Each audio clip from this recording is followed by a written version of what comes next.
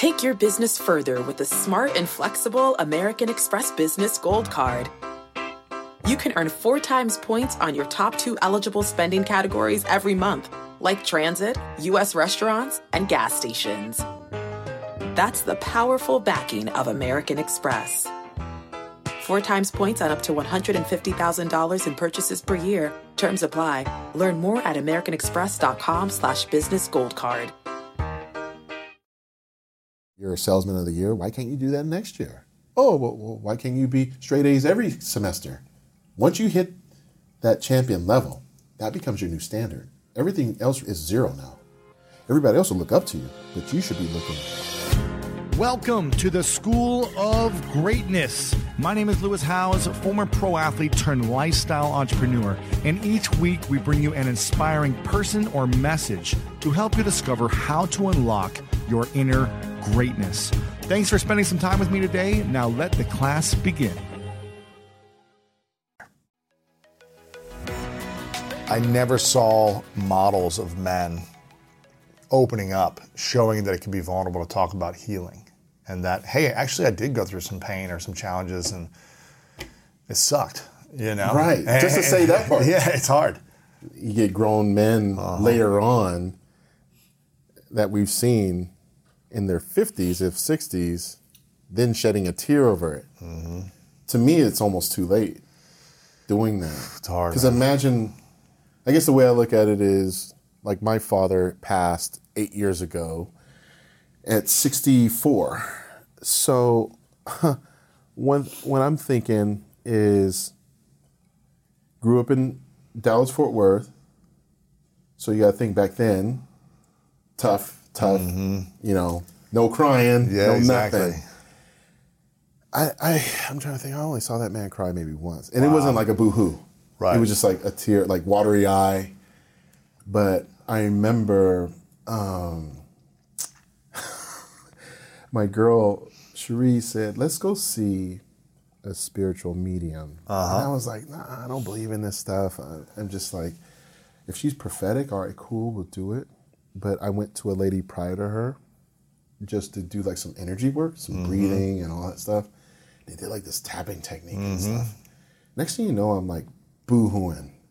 You're crying, you're bawling. I'm bawling. They're just doing some little tapping energy like work. Tapping on, yeah. And she's and like, and she could shaking. sense it. She could sense like, oh, don't worry, I'm prophetic. Like, your dad is okay. Like, he says it wasn't about you. Wow. But you need to let this go. You were a good son. So now it's just like waterworks, right? Oh my gosh.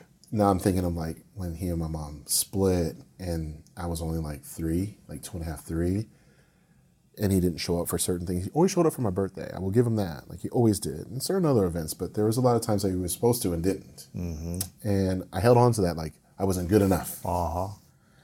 So that anger, that frustration, like, why am I not good enough? Like, now I'm seeking that in other people in all the wrong places and stuff like that, when really it was just, I just wanted it from him. And essentially I had to put like I was instructed to visualize what that weight felt like on my chest. And I pictured an anvil sitting on my chest. When was this, when you were? This was like, I want to say 4 years ago, 5 years ago. So like, this whole time, or just looking back, how did that feel like at that stage? At that time, when I'm laying down and I'm listening to this woman speak on this, and I'm doing this tapping technique and all that stuff, and I'm envisioning an anvil sitting on my chest, and I have to pull this away from me and now hand it to him. Holy cow. So I envisioned handing it to him, because this was not for me to hold. This was his stuff. This was his generational trauma that came into my life. We shared DNA. We shared some experiences, but not this. I created that negative belief in my own head based on some experiences that I had that weren't true. He loved me. Right. I was his first son. He had another one with another woman who, you know, I loved dearly. And I have a brother from it. But at that time, you know, I'm laying down. I'm like, no, I must give this to you, Dad. So it allowed me to be at peace with it, because I was already at peace. Like when I was seeing him off, I would visit in Seattle where he was, in the hospital. Before he passed. I made sure, and he actually passed away. I've told this story a few times. I was actually guest posing at Dave Lieberman's show in Cleveland. Really? Mm-hmm. And I was guest posing. I get off stage, find out on the phone as I'm going to meet with some fans to do a VIP event. That he passed. Mm-hmm. Wow. Yeah, but it was cool though, because I realized no more pain. He's good. Mm-hmm. I get to go spend time with these other people, make it about them. It ain't about me. Make it about them. Give them a really good experience. But I always look at it now, even going from that part of dealing with early childhood and being an adult, life has no rehearsal. Mm-hmm. We talked about this. But make that your message, man, and know that you're not alone. Everybody's lost a parent or will, or loved one. And it is how we process these things. Yes. And as far as a lot of men, like myself, who grew up without their biological father present constantly, I admire guys like Tony Robbins. I mean, talk about a man that had to endure, those different things. Mm-hmm. He had it way different than I did. Yes. In fact, I think it was worse, but he made that mess into a message. Absolutely. So I think it's very encouraging to have the conversations like what we're doing, so that we know that we're not alone, we can express ourselves, and we can still be strong. Right. Crying is not weak. It may be leaving your body so you can just hone in on, wow, this is a really cool experience. What does this mean? Where are these tears really coming from? Why did I think like that? And really dissect our thought process at 12, 15, 30. Yes. So then we don't bring that into a relationship. Oh, man. Because I'm sure as hell, I know I probably messed up in a relationship or two, whether it be guy or girl, because of some generational trauma that I didn't deal with. Because I carried that with you. Yeah, because we don't have the emotional intelligence. Maybe because our parents were too busy trying to make a living. Sure, yeah. Trying to take us to school or whatever, just to try to keep a home together and let us figure out life on our own. That was me. I had a key to a house at 10 years old. Both of my parents worked nonstop. So, I didn't have a school bus. I was an only child. So I had to deal with a lot of things on my own, but I didn't. I dealt with school and sports. Right. Did you cry a lot as a kid then when, just going through the confusion of being with your mom by yourself and not having your dad? Or I was fortunate for her to get remarried very early to a man who was in his own right very successful. We weren't rich or anything like that, but he was a very hard worker, very mature. He didn't speak a lot. He just acted. So I was able to play life with my eyes, not by what he said, but what he did. And same with my mom. They didn't really sit me down and say, well, this is how you're supposed to live life. It was just like, we're too busy working and you'll figure this out, kid. You go to school to go figure this stuff out. They put the belief in them. But no, very hardworking people that I definitely developed a work ethic from. I mean, my mom would get up at like 4:45, 5 in the morning. I'd hear her on the treadmill. I'd hear her doing remember those old school ESPN body shaping? Sure. With Gilad? Sure. Wow. She would do that. So I understood that getting up early was important for her to go to work by 6:30 a.m. Wow. So for me to get up to go to school was like, she didn't have to wake me up because I wanted to be up, and I always hear her on that treadmill working. Inspiring. Yeah. So I think sometimes kids do, actually I think all the time, kids look at their parents, see Absolutely. their habits. What was the biggest lesson your mom taught you? Like your car, you must take care of it so it could take care of you, but your body's the same. So her getting up in the morning, taking care of herself, allows her to go deal with, she worked at cargo services for a company called Sealand back in the day that got acquired by CSX Lines Logistics Company that later got acquired by Matson. Okay. So she was always when you talk about, the hardest worker in the room, I mean, that was her. Wow. To be in upper level management through a couple acquisitions and stuff like that. Being a black woman during that time probably wasn't heard of for her to have that type of role of telling people, especially longshoremen, what to do. Sure. A lot of guys don't want to hear direction from any woman. Yeah. Let alone someone that don't look like them. So I learned a lot of work ethic from her. And And also my stepdad, I mean, and my real dad too. I mean, they were never unemployed. They came from that era where you just worked your butt off and you didn't complain. So I never really saw them complain. Mm-hmm. They may have done it, but I didn't see it. You didn't see excuses.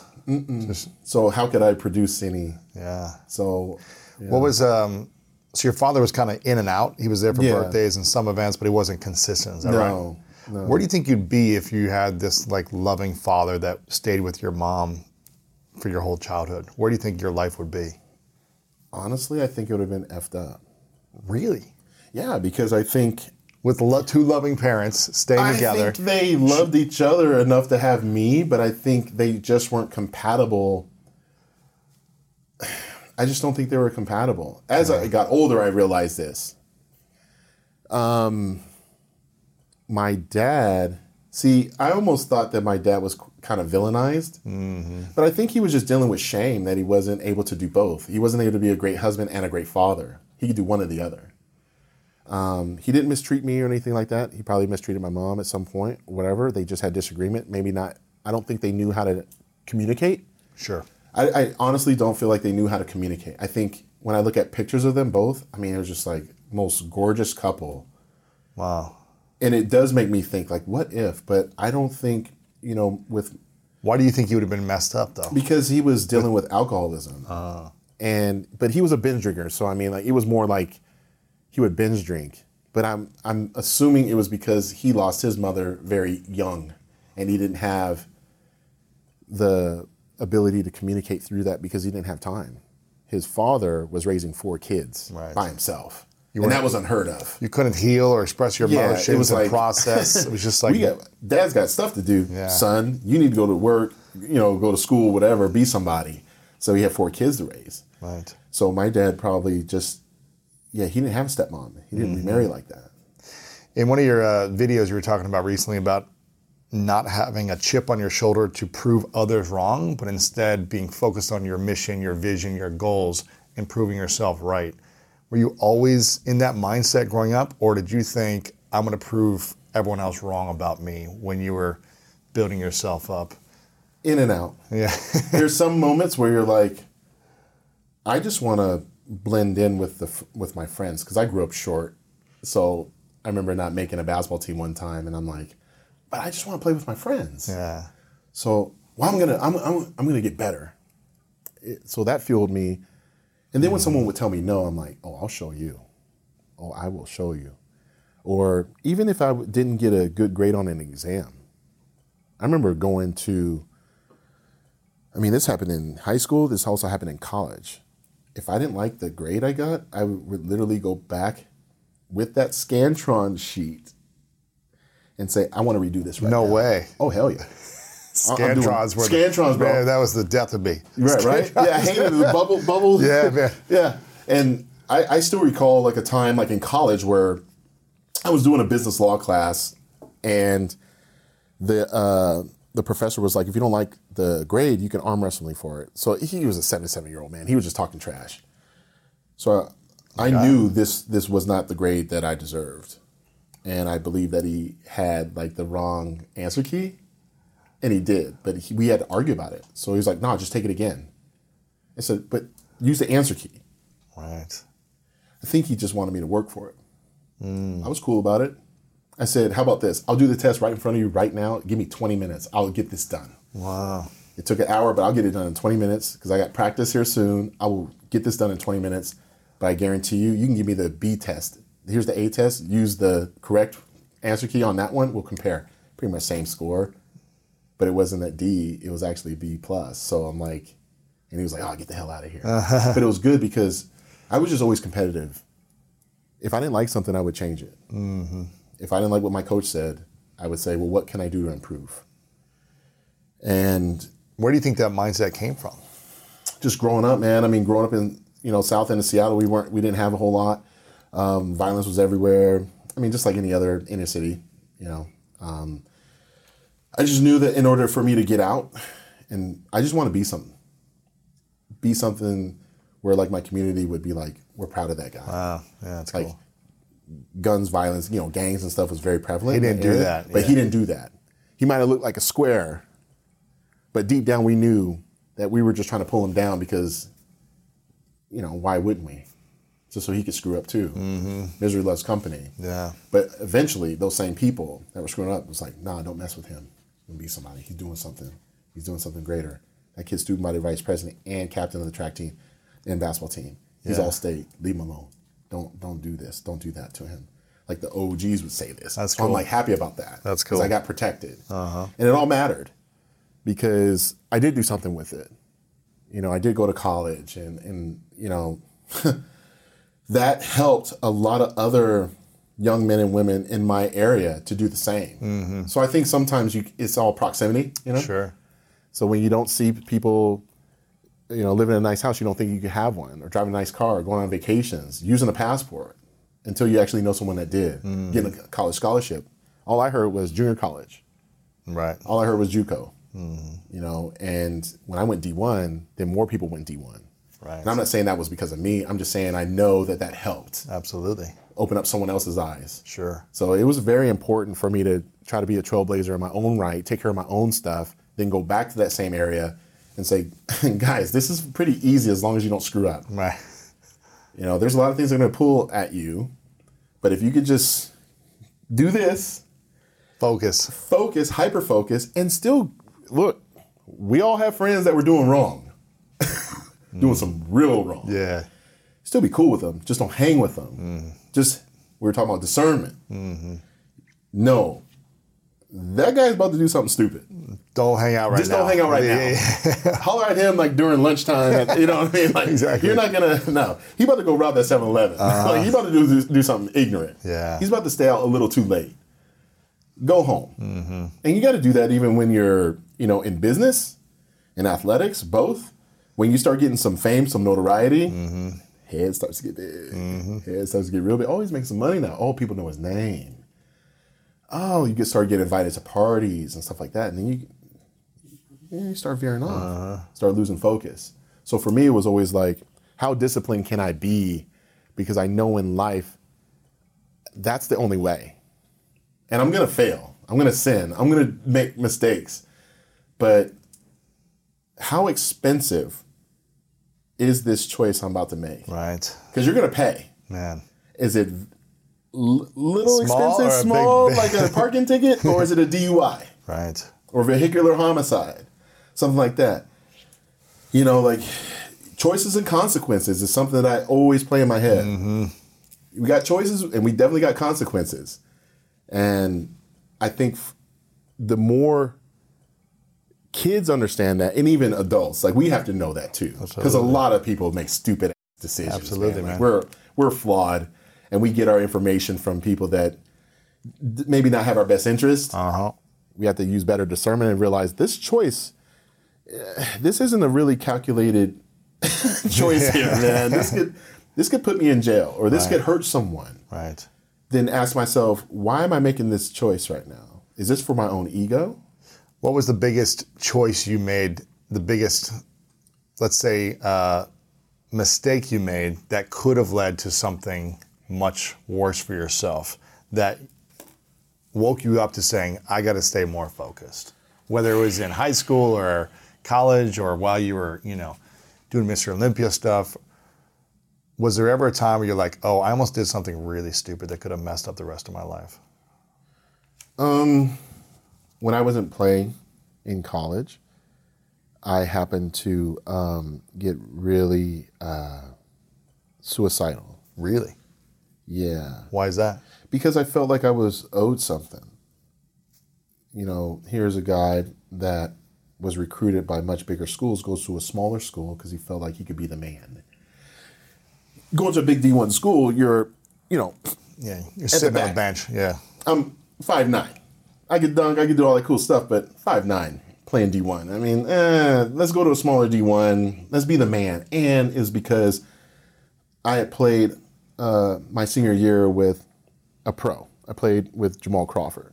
So I knew he was going to go bigger places. And I'm like, I'm not that good. I'm good, but like that good to where I could go to a major like Big 10, Big 12, ACC and actually play. Oh, no. I just didn't see that. So I thought, well, let's just go to the smaller school. Everything will work out great. And it didn't. And, coaches do what they want to do. I mean, at the end of the day, they can play whoever they want. It's their job to put themselves in the best position to win. It's their job. And I just did not like how I was being talked to. I didn't like how I was being treated. I didn't like the fact that I was already being recruited by larger schools, and I felt like I could have been playing somewhere else. And I trusted you, Coach, you told my mama, you recruited me. I didn't come to you like hoping. You came to me. Saying you're going to get playing time, you're going to be a role player. And then now, imagine an 18-year-old, 19-year-old kid, you go in the game, you're all excited, you're thinking, I just need to get my name in that book. Hit a couple threes, and then you get benched, and you're like, why am I getting benched? Well, that's all we need you for. I'm like, but I could do more. I've been practiced for this. What the hell? And then they tell you, oh, just keep coming back. Just keep coming back. And then you keep coming back.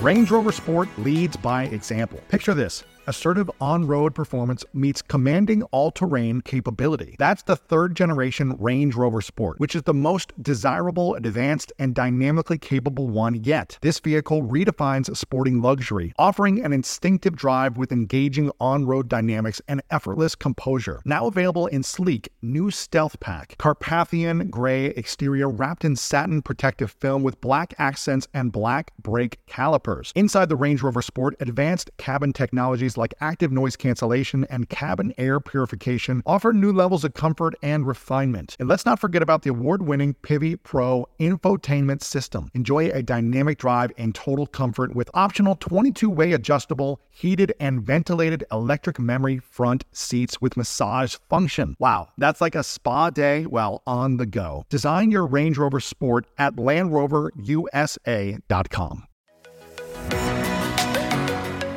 One of my favorite parts about my job is that I get the opportunity to travel a lot. And in fact, I'm recording this right now while I'm in Mexico. And actually, I was thinking about something that I wanted to share because I get a lot of questions from so many people about different side hustle ideas. So here's one for those of you out there that are on the go a lot like I am or traveling a lot. When you're staying in your Airbnb on your trips, have you ever thought about how you could be making extra money by hosting through Airbnb while your home is vacant? If you're interested in an extra stream of income, Airbnb hosting is an easy place to start, and it's like giving your home some company while you're away. Your home might be worth more than you think. Find out how much at airbnb.com/host. When you get a new car or a new home, your first reaction might be to say things like, oh yeah, or I can't believe it, or booyah. But what you really want to say is the one thing that can get you the help you need. Like a good neighbor, State Farm is there. State Farm is there with the coverage you need for your car, your home, and even boats, motorcycles, RVs, and other things that matter to you. With a State Farm agent, you know someone is there to help you choose the coverage you need. With so many coverage options, it feels good knowing you can find what fits for you. And when you need ways to get help, State Farm gives you options there too. In person or on the phone with your local agent or on statefarm.com, where their award-winning app State Farm lets you do things your way. So when you need help protecting the things that matter most, remember to say, like a good neighbor, State Farm is there. And then you're not getting no time. And then when you do, you don't have game reps. And game reps matter. Now you're not playing as good. So then it kind of justifies why they throw you in for 2 minutes and expect you to be an all-star. You're like, that ain't going to happen. Yeah, I know. So I started, while everybody else went to the dorm or their college house, I put my sweats on and went for a long run. Really? And that's where I cried my eyes out the most. And then next thing you know, I started laying out in the streets, like laying in the medians and stuff, hoping that someone would just end it. Really? Freaking all. Yeah. And it's really, mental health is a big deal. And we were talking about this, earlier. I didn't feel like I had anyone to talk to. I was very embarrassed that I even had those thoughts. And I, like I said, I was 20, maybe 21. So I didn't really understand how to communicate. Just dealing with the shame, man. Yeah. All I wanted to do was play. Now I'm watching other friends of mine playing. Different schools, grew up in the same hood. They had it worse than I did. And you're better than them. Maybe. Yeah, and then I'm just thinking, man, this ain't working out. And I realized I put my identity into a game that I shouldn't have done. I didn't look at the bigger picture. But then I realized when, obviously I lived, I had to really think about what God is saying. It's like, this is not the way, man. Mm-hmm. I got something bigger for you. I didn't know what that was. But I knew the disappointment that my parents would have if they read about me in the newspaper, my real friends, how they would feel. But then most importantly, I'm like, how many times has God saved you from a really bad situation? And then I had to sit there in my room and actually think about that. And say, why would you punk out like this? Right now, you're going to be out of this game soon. Do you really think that this is it? Or do you think you have something else to live for? But I didn't have any certainty of what I was going to do in the world, because you got to think 9/11 just happened as well. Those .com jobs gone. So I'm in IT and in business. Those jobs went from like first year out of college, like 68,000, low 40s. I'm like, I can go be a adjunct professor, go get an MBA and make ends meet. I could, do something. I was putting money to, I was like, this is not adding up. And you weren't going to go play professional basketball. Right. And I had to put some real science to it. I was like, okay, Phil, let's just be realistic. Write it down. Yeah. Let's write this stuff down. You going to go play ball overseas? Okay, you can do that. For how long? 5-10 grand a year. Yeah, and then bring it back, get taxed, whatever. You'll be 28 years old with no job experience. The same people that you graduated college with will now be your boss. They'll be very senior, and they will probably punk you. So they'll be putting their thumb over you. So now you got to work that corporate politic crap. At 28. At 28. Oh, so now you're like, oh, what do I do? Oh, now you want to be a coach? Now you want to be an assistant? At 30 years old, you think you're going to find a wife? Now you got a kid. Now you have a mortgage. Now you have all this other stuff. I'll be 40, like barely getting my feet wet in the college life. Is that something that I really dreamt about? No. Okay, then you need to start dreaming about something else.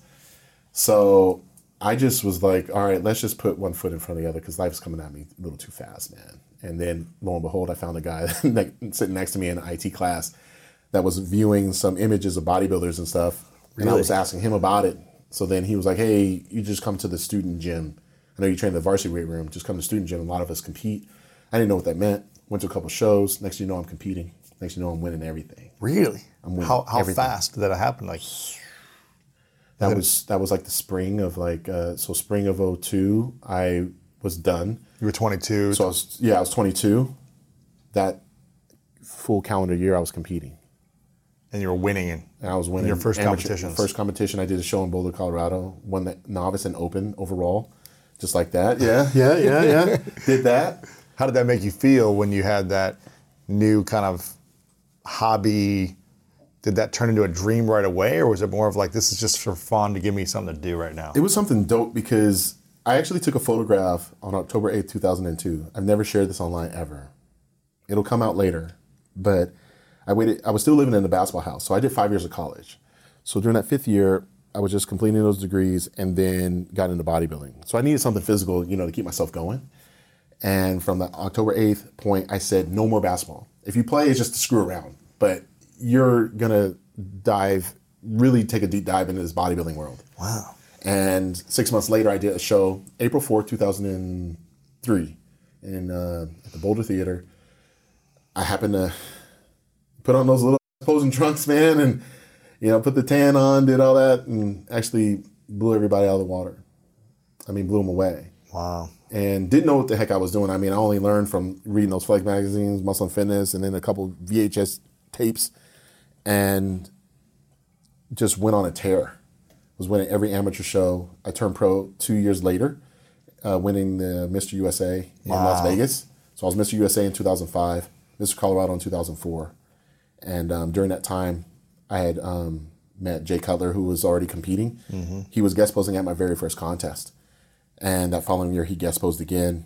He was before you, right? Yeah, he was already before you. Oh, yeah. He was much senior than I was. Yeah. So he had believed in me pretty early on. And come 2005, we were guest posing at the same show that I competed at my very first contest. And he pulled me aside. He was like, dude, you're you trying to go pro this year? Because I think you're going to go pro easily. He's like, if I can help in any way. I was like, dude, that'd be great. Get my name out to some sponsors, stuff like that. So send him over some pictures. Next thing you know, I'm flying to Cali getting picked up by the senior editor of Flex Magazine, Muscle and Fitness, Peter McGuff. Rest in peace, Peter. But yeah, he picked me up. Got to meet Joe Weider. Next thing you know, I'm getting a contract. I'm like, whoa. I can get paid? Right? I'm like, you're what, 25 now? Yeah, I'm 25 when I turned pro. I'm 42 now. So at that time, I'm like, wait a minute. I have no money. And yeah, how were you making money in those 3 years from college to this moment? There was no... Working at Chipotle or something? Right. No, I was working at a Bally Total Fitness. Okay, yeah. Personal training? No, I was working retail. I was a retail manager. I was like, you know what? I want to learn how to run a store. Because I wanted to be in a gym because I already committed to being this bodybuilder. So I thought, well, where could I immerse myself into bodybuilding? Just be around it. Yeah. So, but where could I use my business acumen from college? Oh, running a store. You do the hiring, firing. You do all the ordering. You do all the, the back end, of like what's on hand, what isn't. Yes. And understand the profit margin and stuff like that. And then you have to report to someone. So I thought, oh, this is really cool. I can learn a lot. I can move up in the ladder of this company. And I wasn't even thinking like, oh, I'm going to turn pro, I'm going to make money and all this other stuff. You weren't even thinking that? No, I was just thinking, this is a way for me to pay for my hobby, learn a new skill, and then also I was bouncing on the weekends. I was working security downtown Denver at a couple of nightclubs. So I thought, well, this is easy. I get to work during the day and at night, but I'm single, so I'm like, I can meet girls at the gym, I can meet girls at the nightclub, and I get paid to hang out at both, kind of. Yeah. So this all worked out, all while, I'm still, reading these muscle magazines, but also books, because we didn't really have the internet the same way we do now. Yeah. The information highway was a lot different. So you really had to immerse yourself differently. I mean, I would literally get up one day out of the month and drive over to the Golden, Colorado, where they used to have the old EAS headquarters. I would wait out there because they would do an employee sale at their factory. Wow. Because I couldn't afford supplements. So I would wait outside. Get them for 60, 70% off. Oh, dude, like those Mileplex Deluxe packets? Yeah. They used to be like $5. I can afford $1. So you think like, okay, I could buy some, then I could sell them to Lewis. Right? And then my make my friends money in the back. gym, yeah. Yeah, so I was doing that. But that was a way for me to minimize my cost, but then also buy more tapes, understanding like the body, biology, chemistry, all this other stuff.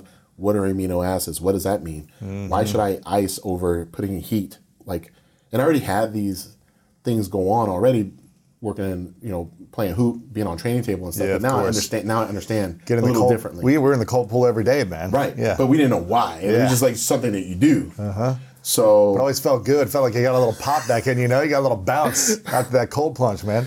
Every day that whirlpool with like four dudes just freezing 55 degrees, man. And then you get the person that just had the ice packs and then they pour the ice on it and they're like, oh no. But learning all those things and just having a willingness to learn new things. And not, for me, it was not about the job title. It was about what I was going to learn and be the best at that. And then next thing you know, like I said, I was able to basically quit my 2 jobs, focus solely on competitive bodybuilding. What's the most you made in that first year of going pro? So first full year. Oh, wow. Yeah. So first full year. So I turned pro. I didn't compete until that following year. So I was making like close to like 80 grand, which wasn't bad.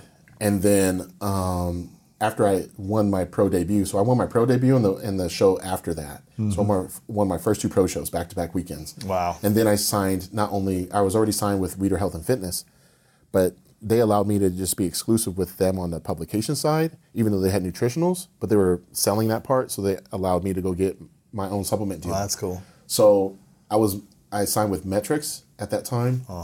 So I was making collectively like a couple $100 grand. Wow. Like very early, out 25. the gate. 25. 26, yeah. Yeah, 25, 26 years old, making a couple $100 grand. It's pretty big. And then one of the things I also did was, when I had won my pro debut, I qualified for the Mr. Olympia. I didn't compete because I didn't feel like I was ready. Really? Yeah. So everybody would just throw their name, in after they compete, after they get qualified. I was like, I am not in a hurry to get my ass whooped right now. I need to learn more. So I understood that the magazines just now started putting me on covers and stuff like that. How about I get myself in better shape and grow an audience? I can't grow an audience if I go to my first Mr. Olympia and get waxed. No. They're going to expect that, though. Every rookie, you're a rookie. But try to get in top 10. Right, but top 10, you end up 20th, basically. Yeah. And I'm just not going to be one of those guys that wants to be, I'm just happy to be here. The pressure I had, I'll be honest, was very big because I had to go to the Weider headquarters and actually tell Joe, Peter McGuff, Robin Chang, who was putting on the event, that I'm not doing it. But yet they're paying me. But they're not paying me to compete, but they are, right? And I just kept telling them, I was like, just believe in what I'm doing. And they're like, okay. You're crazy. Yeah. So then that was in 2006. 2007 comes around, I do the same thing again. 2 years you don't compete, Mr. Olympia. Now I'm getting called out by athletes saying I'm scared. All this. I'm getting called out at the Mr. Olympia press conference. I'm just sitting there, and they're just calling me out. Because you're winning other competitions. I'm competing. Yeah, I'm competing, and I'm like I placed fifth at my first Arnold Classic, which qualified me for the Mr. Olympia. I went right ahead, went up to Frank Seppi, who was running the athletes over at Metrics at the time. I said, "Hey, is it cool that I take a year off and not do the Olympia?" He was like, "Yeah, sure, no problem." He was like, "Yeah, but you got to go tell Weider now. Good luck with that." And so I'm like, "Damn." So the second time, that's when the internet became more prevalent. And that was not well received by fans, by people. But my coach and I, we believed that this was for longevity. This was for long term. Absolutely. I turned pro very quick. Didn't mean I was an expert. So what I did do on the business side was we had a catalog, kind of like a yearbook called the NPC catalog, National Physique Committee catalog. Had all of the pictures throughout the year of different competitions. Mm-hmm. So if you want to scout other people or just look at shows, sure, because this is before social media. But in the back pages, they had every competition in there for the calendar year, along with the promoter's name, email, and phone number. Guess what I did? Pulled out that pad of paper, started calling people up. Hey, Lewis, this is Phil Heath, 2005 Mr. USA. How you doing? Oh, you're doing great. All right, cool. I see you have a few events going on. Do you have any guest posers for those? Oh, you don't? Oh, great. I would like to provide my services for you. I'll fly in. I can pay for my own way, but do a flat fee of this. And if you happen to like it, I give you 1 week to come back, and we'll do it again. Same price. But if you wait past that, we're going to have to renegotiate because my stock is probably going to go up. Wow. And, you're not, okay, no problem. And click, next one. So my goal was, how do I get more fans? There was no social media, so you had to wait for the magazines to come out. That took 2-3 months, right? How would they know? Yes. Go on a world tour, go on a tour. Yes. So I did my own tour. I had no booking agent, no nothing. Wow. But I knew, going through that catalog, I'm just going to cold call everybody. I'm just going to cold call them all. And at least those promoters are going to know who I am. They already knew because I was that up-and-comer. I was on the cover of Flex the night I turned pro. Right. I mean, I was one of them. I was like Kobe, the LeBron. I was that guy. Yeah. But they need to also recognize the fact that I was business-oriented and that I wanted to work. And sometimes I ain't too proud to get on the phone. Mm-hmm. So it showed that, I wasn't going to get taken advantage of either. Not to say that I wasn't at some point in time, because I was very green in the business world as far as entrepreneurship, but at least I showed some eagerness to learn and to put myself out there. So during that time, for those 2 years, I did more appearances than the people getting ready for the Olympia. Really? Think about it. When you get ready for Olympia, it's 4 months out of the year that you can't train. You're training, eating, sleeping, rotation. Very few appearances because you're staying clothed. Oh. This is back then. Why are you not doing appearances when you're training for the... Because you want people to see what you look like. You don't want your competition to know. Right. So you're like, I know I'm not going to do Olympia, so I'm just going to do all these guest appearances and build my fan base. Build my fan base, and guess what? I made more money than the 5th place person. Wow. So I was basically getting 5th or even 3rd. And now the fans in we're talking about places like, I go to Fremont, Burbank, go guest post there. I go up to Portland, Oregon, Seattle, Washington. I go to Tribeca, New York. I go to Florida. I go to South Carolina. I'm going to, little places like Missoula, Montana. Mm-hmm. Now I'm starting to hit Kalamazoo, Michigan. Sure. Like these little smaller places too. And they speak your praises. Because normally, when a person's getting ready for a show, They don't show up to these events. they're just eating. And if they do, there's just they're so hyper focused on the eating and the sleeping and the training and stuff. Do you think they're going to have this type of interaction? No. They're so hyper focused that they're not. They may say the wrong thing. They may be grumpy that day, but they're getting paid to do a job. And for me, I thought, I get to make this about them. Thanks for waiting in line, Lewis. How can I help you, man? Tell me about your story. Tell me what you want to know. Tell me what you want to know. Anything you want to know about me, we could just talk shop. Yeah. Me coming from a different background of sports, majority of the time people just enjoy just hanging out. Absolutely. But they were paying for that too. So it allowed me to, help them with their training as well, like just waiting in line, me signing an autograph, this and that, selling a hat, t-shirt, what have you. Mm-hmm. But then they felt like, oh, wow, like I actually had some value by meeting him. Mm-hmm. And I would always tell them, like, hey, if you really liked this, and I say it on stage, my little posing trunks after I'm done guest posing, I'm like, guys, like, if you really like this, and I put the promoter right on the spot. Tell them to bring me back. Tell them to bring me back. That's smart, man. Tell them to bring me back. Y'all want to see me come back next year? Yeah. Yeah. I'm like, hey, if you don't do it, bro, we're having dinner later. That's smart. And don't worry, guys, I'm keeping the same price. So I let them know I'm keeping the same price. For next year. Yeah. Even though I'm going to be bigger. And they knew that. Uh-huh. And to this day, there's certain, like, I'm doing an event this weekend in LA for one of those type of promoters that I kept the rate the same. Wow. Could I charge 10 times? Oh, yeah. But loyalty is everything for me. That's loyalty cool. Because of what happened in college. Right. So that's really how I played it to my benefit of growing a brand, and it's just been so awesome to share and to just be passionately present with people from all different walks of life. Yeah. My fan base, I'm so thankful because they don't look like me. Right. But we all have a story, and I'm always eager to hear it. Not to make myself feel better, but more like I just am so curious. Yeah. Like meeting people that have, from drug addiction to sexual abuse to, suicidal thoughts, to just, I lost 100 pounds, or I had a bad breakup and it made me into a great bodybuilder now. I'm just interested to see these things because I feel like now I'm in this space where I have the credibility and I can have these conversations in a much more mature setting. Yeah. Because I've experienced more. Of course. And I want to help. I just, that's my job. That's really my calling. I just be of service, Yeah, man. Like I've been so freaking blessed to, I can say, what country haven't I been in?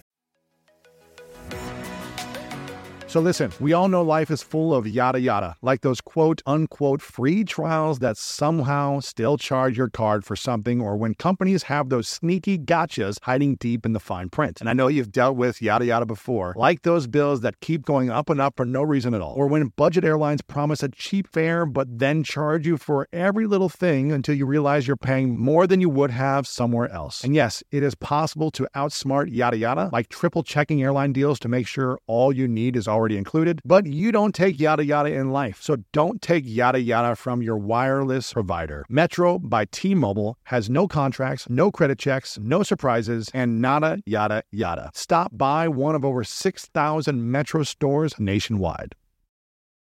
Mom deserves the best, and there's no better place to shop for Mother's Day than Whole Foods Market. They're your destination for unbeatable savings, from premium gifts to show-stopping flowers and irresistible desserts. Start by saving 33% with Prime on all body care and candles. Then get a 15-stem bunch of tulips for just $9.99 each with Prime. Round out Mom's menu with festive rosé, irresistible berry chantilly cake, and more special treats. Come celebrate Mother's Day at Whole Foods Market. I got murals of me in different countries of the world. That's crazy. Never thought about this. I got a guy tattooed my signature on his bicep, on his forearm. I got a girl that literally has a tattoo of my most muscular pose, in fine detail, on her arm. Another girl on her calf. Wow. What? This is a guy that was laying in the street. This guy was willing to not stand up to the pressures of life and was willing to just pack it all in, and God saved me. And I'm so thankful for it. So when I won my first Mr. Olympia, you talk about going from, what was that, 30, 31, back to those different moments growing up, all these different whys on the road, all these times where I thought it wasn't going to work out and I kept going, all those different synapses in your head, and then life flashed before your eyes, and then you're, whoa, I'm here. 10,000 people screaming and hollering. Wow. And that's why the tears flow. Because I didn't give up. But even when I wanted to, I had a higher power that was just like, nah, man, I got something bigger. And even now, it's not like, I wanted to win 10 Mr. Olympias. I got 7. How do I digest that into making that not feel like failure? So because you won 7 in a row, isn't that right? And then that next one, did you get second? Is that right? I got second, yeah. How did that feel going from number 1 in the world 7 years in a row to number 2? Did you think you should have won? Of course. I still do, but how did that make you feel though? Did you lose the confidence? Did you still feel like you gave it your best, or did you feel like, oh, now I'm not as good as I once was? I was hurt.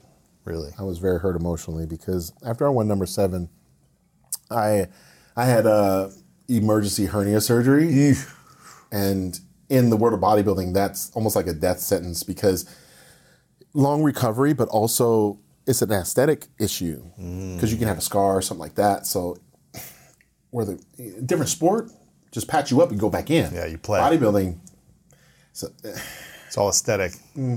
So, I retore that incision getting ready for 2018, 3 weeks out. Oh. So to have to deal with that emotionally, the physical part I was able to deal with the pain, like the pain tolerance that I have. Right, you're a machine. Yeah, you can push through any pain.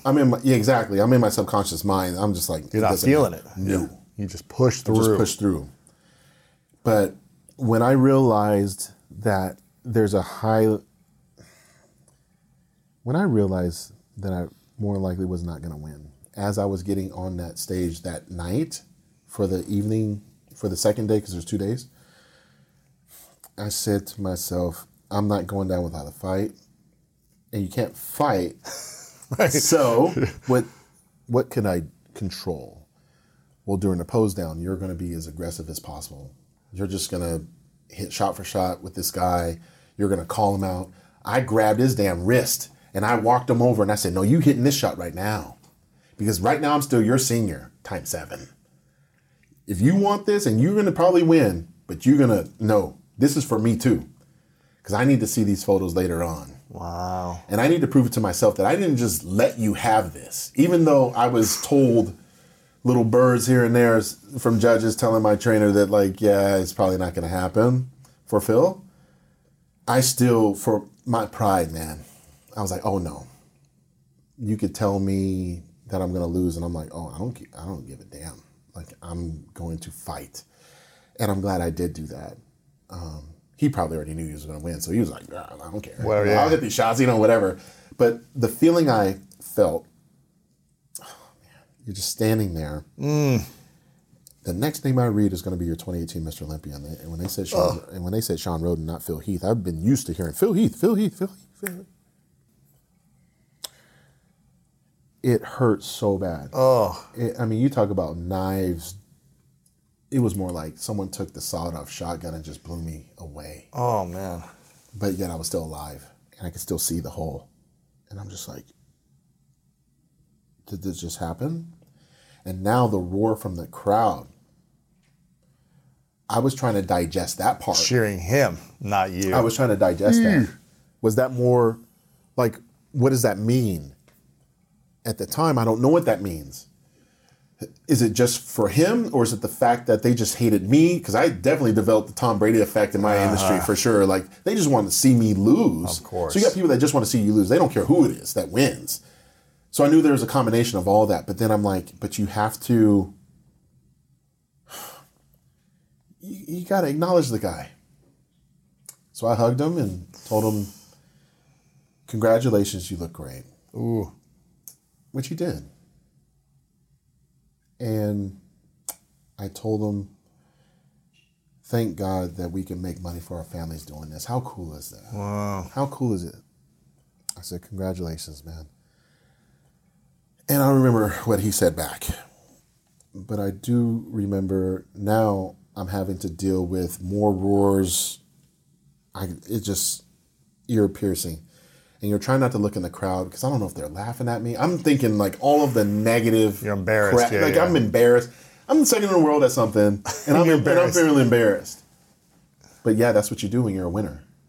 You do feel embarrassed. You do feel like they're laughing at you. You do feel like you didn't complete the mission. This isn't completing the mission. The mission is to win, to be the greatest of all time. This was taken from me. These judges, like they ruined this for me. It wasn't because of my own lack of diet and training and this, but my incisions toward like, what the hell? Why? Now, why? That's starting to play. But as you can see, like all milliseconds, trying to digest. They put the second place around my neck. To be honest, Lewis, I don't even know where that is. So I get the handshake from our league president. Try to smile. Try to be cool, but it's like, what's he supposed to do, man? Yeah. Like, he can't show like favoritism as far as like me as a human being. Did it probably maybe hurt him too? I'm sure it did. Because he knew I love that. Because I went from basketball not having it to bodybuilding and struggling and not having money to finally earning and traveling around the world and wanting to be Mr. Olympia, going through all this crap, and now you win it over and over and over and over and over and over and over again to not having that feeling. I got on one knee and I prayed. On the stage? On stage. While they're awarding, I don't know what they're doing with him. I said, Phil, before you walk off, you're going to give credit to your creator because you know what? This is the defining moment of you as a human being, not as you being a champion anymore. This is about you. You can't be a hypocrite. You got on your knee and you pointed up in that sky, you prayed, you thanked God and all this other stuff. But this is where it matters the most. This is such a character building moment for yourself. This is not for show. This is not for everybody else. But you made winning habitual. Well, you're going to make these are habitual things too. This can't just matter when you win. And I thought about my future self, what that would look like. So as I walked off, I didn't know what to say. I didn't know what to do. I remember having that check. I was like, this is BS. I took all the medals off. I remember one of the expeditors, like stuff like guy, I was like, I quit. I was like, F this. He was like, it's just so bad for me bad sportsmanship, but I was just pissed. I'm like, F this, I'm done, like, because now I got to go get surgery again. I'm just like, man. I don't know if I can go through that. Like, this is just too much. The internet was getting to me, like, it was just a lot, man, because I was knocking on the door of Lee Haney and Ronnie Coleman, and that got taken from me. So I don't know, like, if I could, and if it was really worth it. So I go backstage, and I'm friends with Tim Grover. You know Tim. Mm-hmm. And he talks about that book, Winning. Yeah. Talk about winning. Phil, you're a winner, but not tonight. It's sleeping with him. Mm-hmm. And all that applause, all those people that were cheering you on, or even booing, you didn't care. You loved it. There was someone else right now. You're walking off stage into something unknown. You've been second at the Olympia before. But it was different because you now lost a title. Mm-hmm. Before you got second, the year before you won. It's different. Mm-hmm. How do you process this? So I'm like scatterbrained, and I'm dieted. I'm depleted. I'm trying to figure this stuff out. You got no sugar in you. Yeah. So I'm like, what do I do? I'm like, okay, subconscious mind. Where's my bag? Drink some fluids. Yes. Put your clothes on and get the hell out of here. It's interesting with winning. It's like, when you're winning, all the pats on the back, even the people that hate you, kiss your ass. They do. Yeah. They do. When you lose, you get to see some reality. They're with him now. Right. There was no one backstage. There was no interview. There was no one there. They claimed that they were. But I was like, well, what am I supposed to do? I'm supposed to sit here and wait while you guys, and that's part of winning. Yeah, you're supposed to wait until he's done we're done with celebrating. him, and then we'll talk to you. Yeah, I was like, no, I'm out of here. Wow. So going to that hotel room, long walk, man. I wanted to walk home. Get to the hotel room. You know, you have bottles of champagne. You know, you got a big old sheet cake. Do I eat this? No. Oh, Instagram. This was what, 2018? 18. Give credit where credit is due. Go on Instagram and congratulate them. Now I got to deal with that. And do I punk out and leave the comments off? Because there's going to be some people that are going to let you, they're going to clap back at you. Oh yeah, you deserve to lose, F you, this and that. I was getting all that. You know, even before, you know, I was winning. You're going to get that times 10 now. Because you literally said that you were going to win. And, you know, they're going to like, oh, he's arrogant, he's this, he's that. Let me, you know, those devils come out, man. Wow. Because they saw vulnerability. So I realized I was so emotionally raw that I had to trick myself into just staying in gratitude. So hard sometimes. Imagine all those years you're being invited to the best nightclubs. I would party at XS and Encore Hotel. They'd shut down the lights when I walk in and play, "The Champ is here." All right. Oh, they do all that cool stuff. I didn't have no after party that year. Ooh. I didn't want it though. Right. Because I was at the point in time in my career where I wanted more intimate moments with people who really mattered. Right.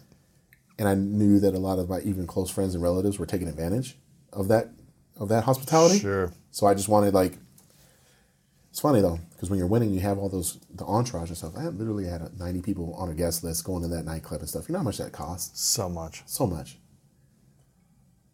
Imagine how many people poured me a cocktail. Pat me on the back. That's how it works though. That's the other side of winning though. Yeah. You know, you deal with those hanger-ons and stuff like that, but when you're losing, I didn't have any text messages. What was the biggest lesson losing taught you? We're all individually. I had to look at life like a space shuttle. It's big when it starts and it blows off.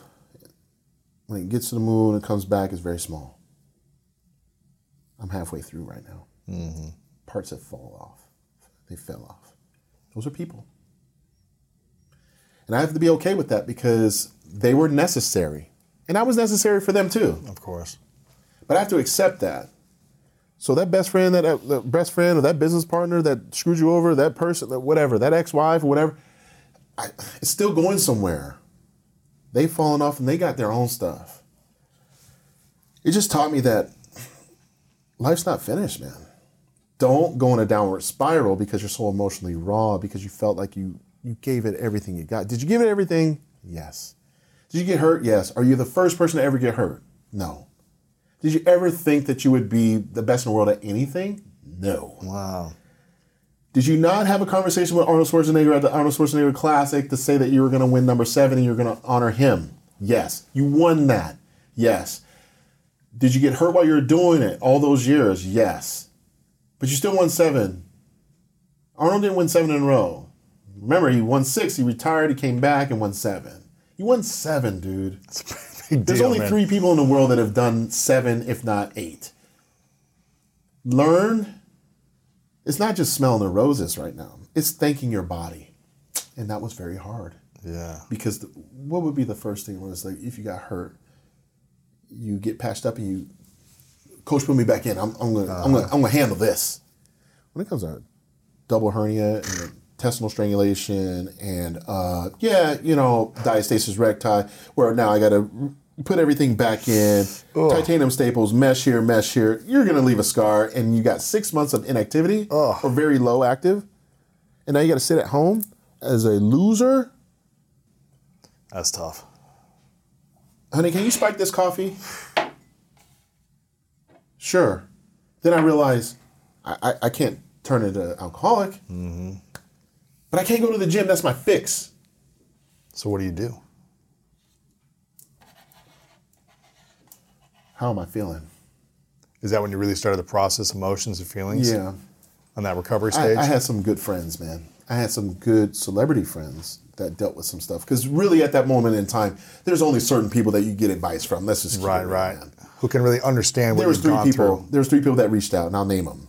Who's that? Shaquille O'Neal hit me up the night of. Mm-hmm. Oh. He came to the show, and I was very thankful for the words that he said.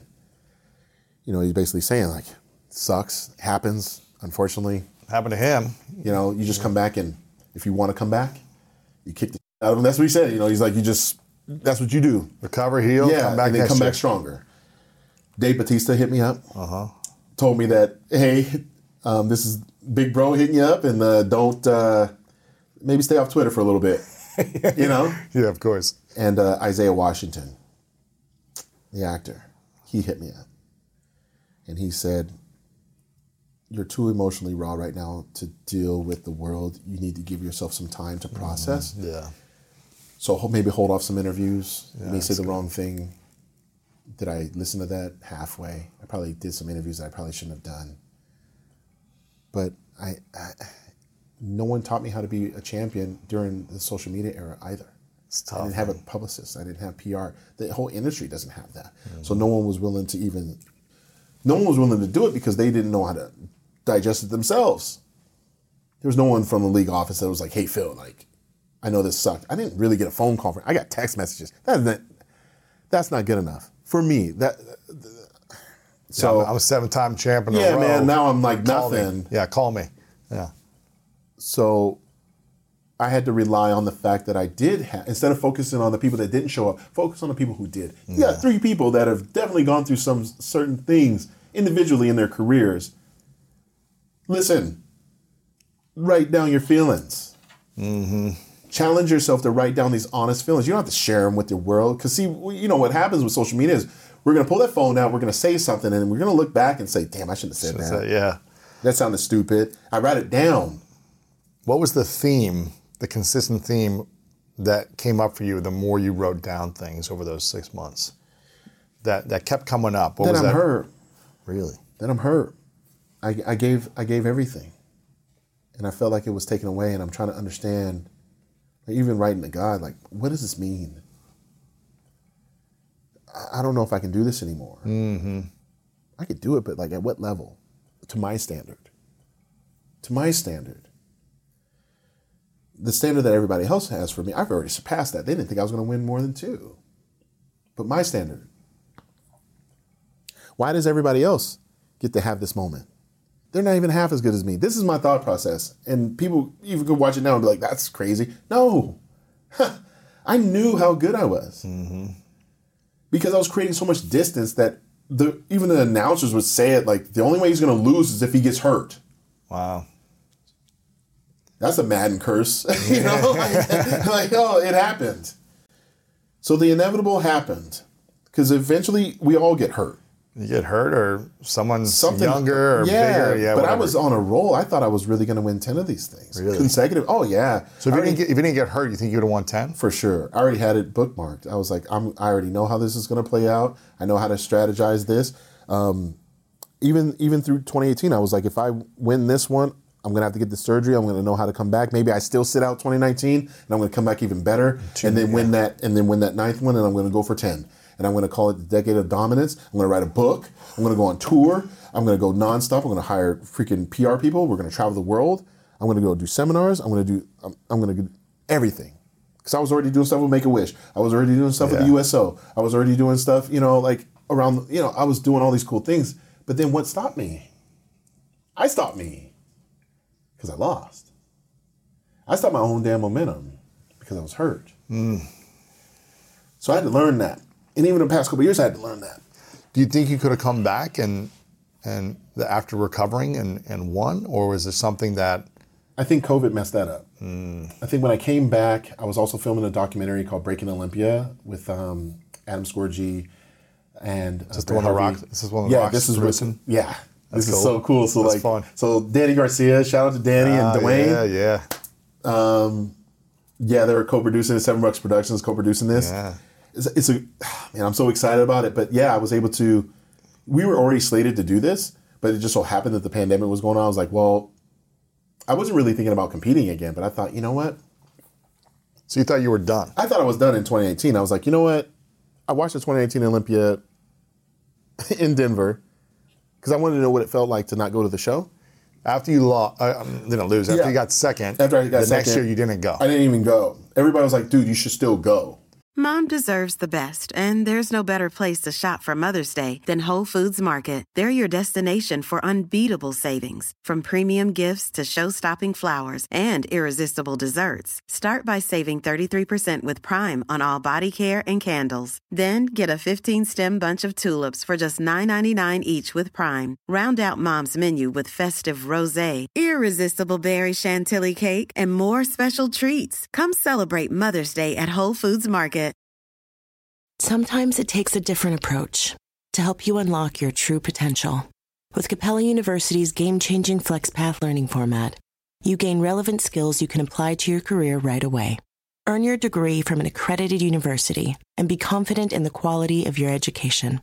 Imagine your future differently at capella.edu. Capella University is accredited by the Higher Learning Commission. Learn more at capella.edu/accreditation. I was like, why? Because you weren't going to compete. I wasn't going to compete. So you why do I need to go? You weren't ready to compete yet. No, and actually, I probably could have, but there was something about me, like in the mind and the spirit, that it just wasn't. Because to me, I have to have all of that going on. All connected, yeah. All connected. It can't just be for the money. It can't just be, it can't just be for ego. It has to like really make sense. And I also needed to know. I was trying to find answers. Mm-hmm. Is this what I'm supposed to be? Like, God, is this where like? I'm trying to be humble about this. Like, how about I just take a time out? That's interesting.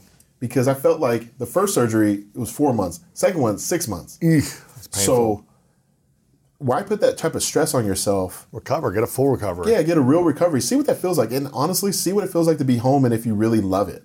If you miss it, if you miss it, yeah. And then, but be away from it. And also see if people miss you.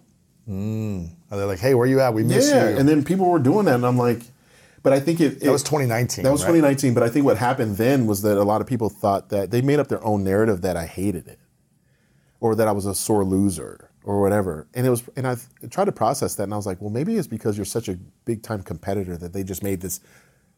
But you don't have to prove yourself to these people, and I think that was the biggest thing, is that I would have been going to the Olympia in 2019 just to prove to people that I'm tough enough to sit there and watch it. And it's like, but I sit there and watch it, I'm going to be a fish in a fishbowl. They're going to stare at me, stare at my girl. They're going to analyze every reaction to everything. Yeah. Why put us through that? That's more stressful. Why not we sat around, we went to a Mexican restaurant, we sat around and I put the phone up, like watch it there, yeah. And I was like, this is bullshit. Like, I should totally. And then the waiter was like, aren't you supposed to be somewhere around the same time of year? I was like, yeah, but they're like, oh yeah, that. Aren't you supposed to be doing that? I was like, and then that's when it started messing with my head. Oh, you're not doing that no more? Oh, you retired? Oh, you're washed up, or you're? So I'm trying to play with that. So then in 2020 came. Did you think you could have won it that year watching it on TV? Hell yeah. Really? Hell yeah. But that's how I feel, right? Were you physically, was your body ready? The problem is that I wasn't training for it, so I don't know. But if you would have taken the 3 months before and really trained. Might have, but who knows? Shoulda, coulda, woulda, like, we're all champions in our own mind. Yeah. I can still throw that football over the mountains. Exactly. Uncle Rico type of talk, right? So, and that's disrespectful to everybody competing too. So I thought, you know what?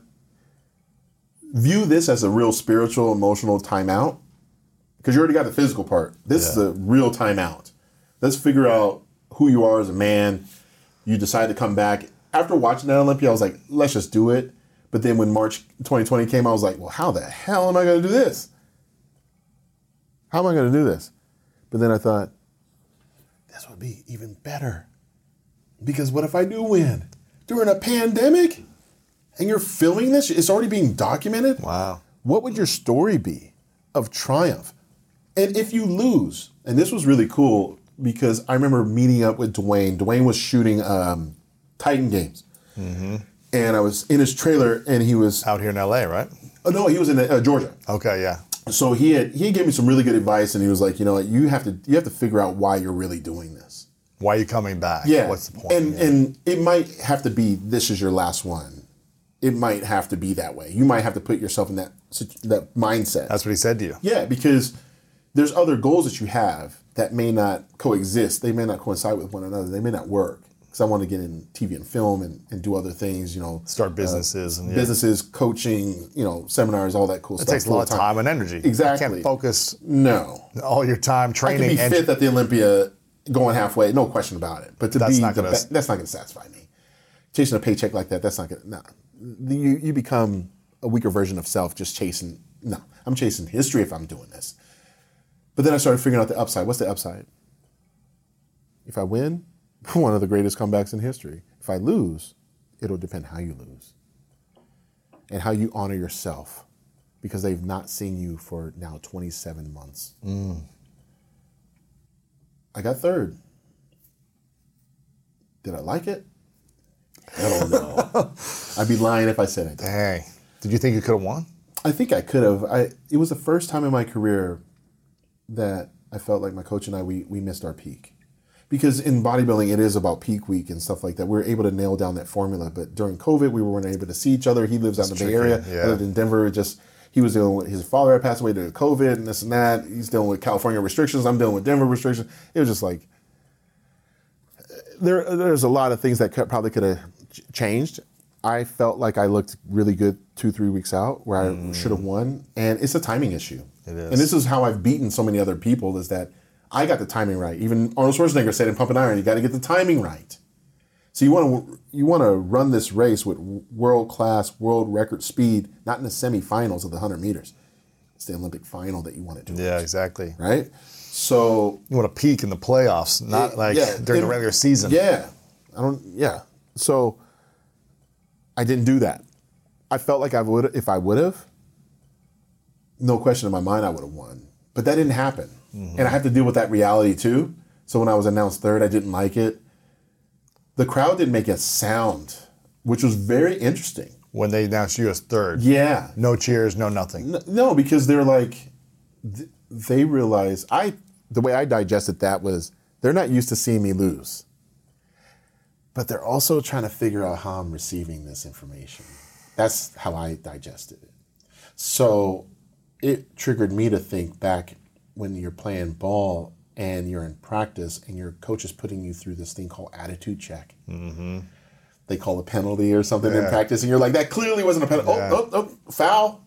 Technical foul on field. But the ball was out of bounds. You didn't call the foul. Double T, yeah. Right. And they do this in practice to teach you not how to react. They teach you how to learn how to respond better. So respond to the negativity of that bad news. So I was like, okay, well, this is bad news. I think it's total BS. But eyes are on you, not just in this arena, but all over the world. Yeah. You got third at your first Mr. Olympia in 2008. This ain't too bad, man. You've dealt with injury. No one has a story that you do. You've beaten these guys for over 10 freaking years. You're also, 40 at that time? 41 or something? Yeah. Like, what are you tripping? Like, I'm trying to, as I'm walking. This is BS. This is BS. Oh, man, this is so stupid. Damn it. I thought I should have at least got second. But really, if I got second, it wouldn't matter. Right. It would matter worse. It might hurt worse. Actually, you're right. Because you're like, oh, it was that much closer. Right? And then maybe come back the next year. You know what I mean? Like, you're still chasing. But without them cheering or booing, it was just like they're observing. This is a very interesting, point in my career. Then let them see you smile. Yeah. I got all my teeth. Yeah. I'm good. Yeah. And I'm honoring myself. I'm honoring myself. Thank God I was able, now it's more gratitude. Like, thank God that I was able to do this. You're healthy. For so long. And like, you're not injured now. Yeah, man. Like, third in the world, you got people that have competed for 20 years that never even got third. That don't even make the Olympia. There you go. And who are you going to inspire right now? Your entire fan base and the entire world that's watching. Because they're going to look at you as a human being right now. It's not like you're not Mr. Olympia. It's not like you're not 7-time anymore. You're still 7-time. And try to find as much gratitude as possible in that current period of time. So I did. You know, and I had to remember, oh my goodness, the guy that won in 2019, Brandon Curry, just lost his title in 2020. So you think you're upset, he probably pissed. And then you got one of your other friends, Big Rammy, he won, and he looked up to me so much. Congratulate him. So, I congratulate, Brandon, because I know everybody wanted to beat me. Of course, and that first win for someone is probably they're probably like, man, like even though I got second, I still got a chance to say that I placed ahead of Phil, regardless of how he looked. Like that's a scout, that's a helmet. Like he can say, hey, I got him. Mm-hmm. That burns me up even now, because the competitor in me, I'm like, damn. But then I'm like, oh, you look great, this and that. Go up to Ramy, I'm like, you look great, man. And he's like, I love you, man. I'm so happy, He's a big, big old 300-pound mountain of a man. But I told him, this is your time, but you better come in better because I could have beat this and you know it. Wow. I said, but I love you, man. But as champion, you have to be better. And we talk about Ferrari and stuff like that. You got to be 0 to 69 in 8 seconds. You got to keep going, faster, better. You got to be better in your performance all the time. Mm-hmm. You're a salesman of the year. Why can't you do that next year? Oh, well, why can't you be straight A's every semester? Once you hit that champion level, that becomes your new standard. Everything else is zero now. Everybody else will look up to you, but you should be looking not down, not even straight ahead. You should be looking up. And that's how I looked at it. Another mountain that I have to climb. So I had to remind him that. Because if I can be, my nickname was always the gift. Mm-hmm. What can I give him? What can I give him? This is a person I'm competing against. But what can I give him? Because what do I really want to do is imprint my soul within this sport. Yes. I must give him a piece of me. Wow.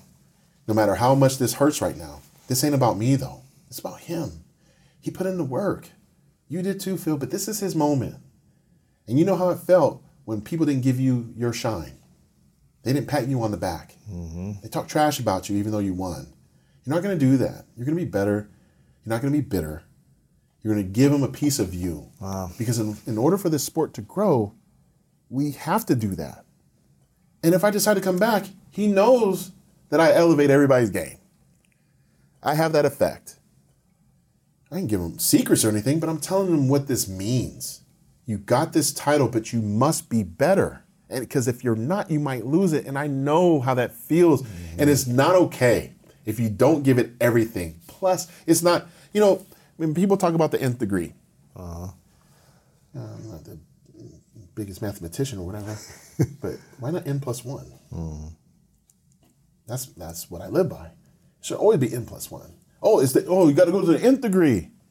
Add 1 to that. Try doing that, and people start squirming in their seat because they don't want to do it because they're afraid. They're afraid that they have to reinvent themselves. They're afraid to your salesman of the year. Pat on the back. Here's the check, the bonus. You get to take your wife on the cruise. Uh-huh. January 1st. Budget cuts. And your quota goes up 25% more. And you're supposed to be winner. How do you do it? You start complaining. Majority of people start complaining, no question about it. But if you get hurt, so what? I was hurt in 2016, still trained. 2017, still trained. Still dealt with the pain. Understood that the pain did not matter because what I was trying to, my why was too big and I knew what my purpose was.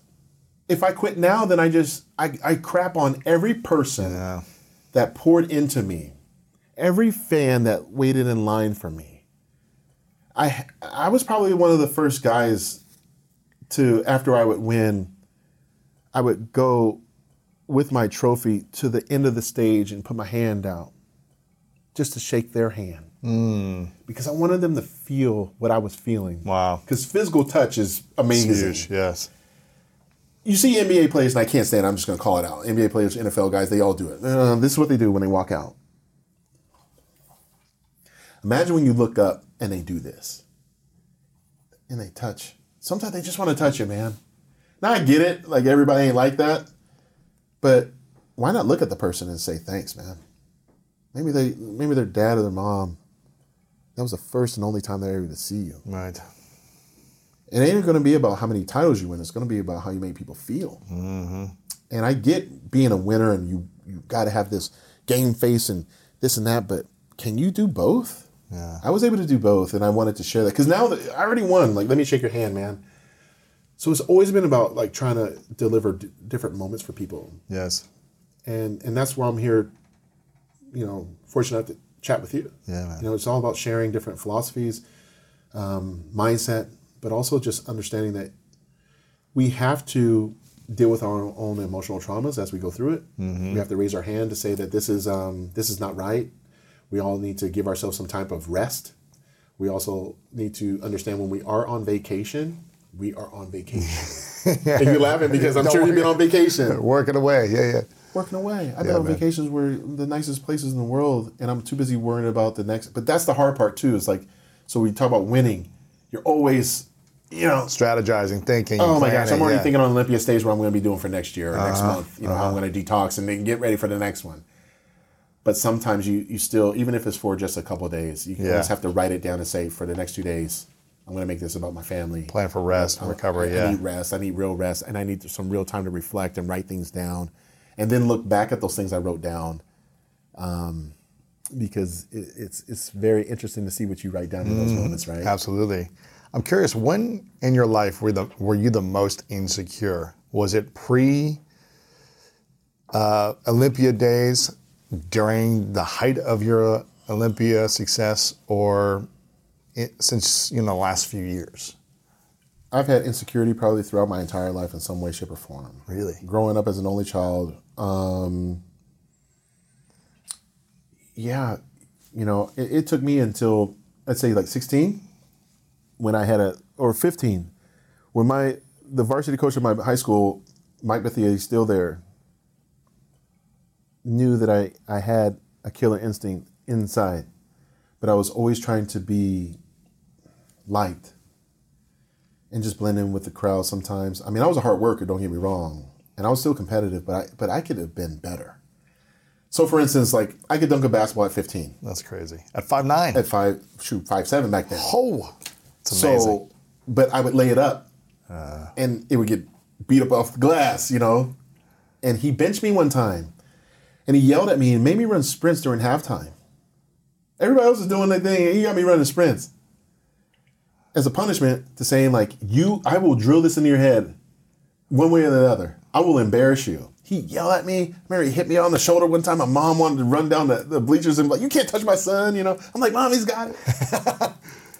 We had our own relationship. He was like a father to me because he saw it. And he knew that I was just holding on to something. Like, what was it? And I didn't know what it was. And I was just like, oh, I'm afraid. I'm afraid of missing, and he was like, you're going to learn. He put me in that game. He said, if you don't dunk this damn ball, I will bench you. I remember dunking that damn ball so hard. Really? Oh, I dunked it. I mean, it was like dunked it so hard, the ball bounces and then I was like, I did it. It was like one of those moments, like in the mind, like, I did it. And I'm like, but you've been doing it in your backyard. You've been doing it with your friends, but you didn't do it on a bigger stage. So that was one of those moments of insecurity of like, I could do that. What else can I do? Oh, I had an AAU coach that would say, if you can shoot 6 out of 10 on any place on the floor, you can do it in a game. You could just pull up. I don't care. Pull up on fast break for a crying out loud and just shoot the 3. I don't care. But if you can make it 6 out of 10 with a hand in your face in practice, you can do this in the game all day because that's going to translate to maybe like 4 out of 10 in the game. Sure. I don't care. I'll play the percentages. That's what got me to college. Just having that confidence. Yeah. But I needed someone to pull it out of me. So I'd say that. In bodybuilding, I had some good friends that were just trying to pull that out of me, just to say, drop your pants and pose. You're like, wait a minute, man, I don't want to do this. First bodybuilding show, you're like, wait a minute, I wear gym shorts. I don't wear these posing trunks, man. Yeah. I mean, I'm good. I got a physique, man, but I was so worried, like, I was naked. And I was worried that other people wouldn't like it. Mm-hmm. Because you are being judged by strangers who are physically judging you and then in the audience. So there's that insecurity. And then just When you looked at yourself in the mirror when you're in the height of Mr. Olympia, were you insecure or were you more confident? I'd probably say after the second one. After the second Mr. Olympia win, I really owned, this is amazing. You owned your body, you owned yourself, you owned the moment. You don't have to have this crazy face all the time and try to be something that you're not. It's like winning can be habitual, bro. You don't have to be like everybody else to make people think, a lot of the time we may put on a front because we think if we look a certain way, we talk a certain way, people think we're serious. If I can just get the job done with a smile on my face, that means I'm a real professional. Mm-hmm. Bruce Lee didn't have to be like, he was just like, chill. Yeah. I'm just in my mind and I can punch you, I can do this. I know what I can do. I don't remember Michael Jordan have to be like, grunt and cuss and this and that. They just do. Mm-hmm. I don't need to put on a show for you. I am the show. You come in to see me. Mm-hmm. And that may sound arrogant to certain people, but technically you are here to see the champion either win again or be dethroned. Right. I earned this place. I earned it. So I used to I would argue even with my coach, my nutritionist. He, because we'd be peaking for a show and he'd be like very, very nervous. Well, that's just who I am. I'm like, that's you, but don't bring that over here, man. Mm-hmm. We've been here before. I had to drill it in his head, almost shake him sometimes. Literally, we fight like brothers. I tell him to go F off and this and that. Walk out the room and I'd be like, dude, you don't get it. What worked for the first one or the second one, don't have to do that now. Once you have a system in place, I can be more mature and be more wise and say, this is a more controlled aggression. I should know how to do this. I should know how to strategize and operate. I should know how to adjust better. I should make people have to guess what I'm actually thinking now. It's like playing poker. Person that's sweating or the person that's chill. I know who I am. Yes. So around that third Olympia title, I was like, oh, dude, in that third one I won, I only did one call out in the prejudging, which was unheard of. That hasn't happened since 1988. Where you do one comparison and they're like, fill back in line. We don't need to see anything else for a 2-day show. Wow. Actually, for a 2-day show, that's never happened. For a 1-day show, that happened back in 1988 with Lee Haney. So explain for people that don't know, what is that? You just go out there for a few minutes and you pose? Yeah, the prejudging lasts anywhere from an hour to 2 hours. Just depends on how many comparisons they want to do with different numbers. Let's say there's 20 people. They bring her out in groups of 4 or 5. You just do quarter turns, maybe hit a couple different poses. They basically see you come out individually as well. So then after they've seen you individually with a group, now they see, okay, we've seen all 20 people. Everybody looks like compare some of them, yeah. We've seen everybody individually, so we kind of know who's on, who's off, but we don't know until we compare them. We compare them in a group numerically, and then we say, okay, out of the 20 people, we need number 5, number 7, number 8, number 20, number 16, and then we compare them quarter turns, hit front double bicep, all these different poses, and then they may bring in another person, move people around because the judges are sitting like this, so the judges sit over here, they need different angles and stuff. Imagine going through that, first full call out of the top 5, who the judges feel is top 5. They move me around to the center.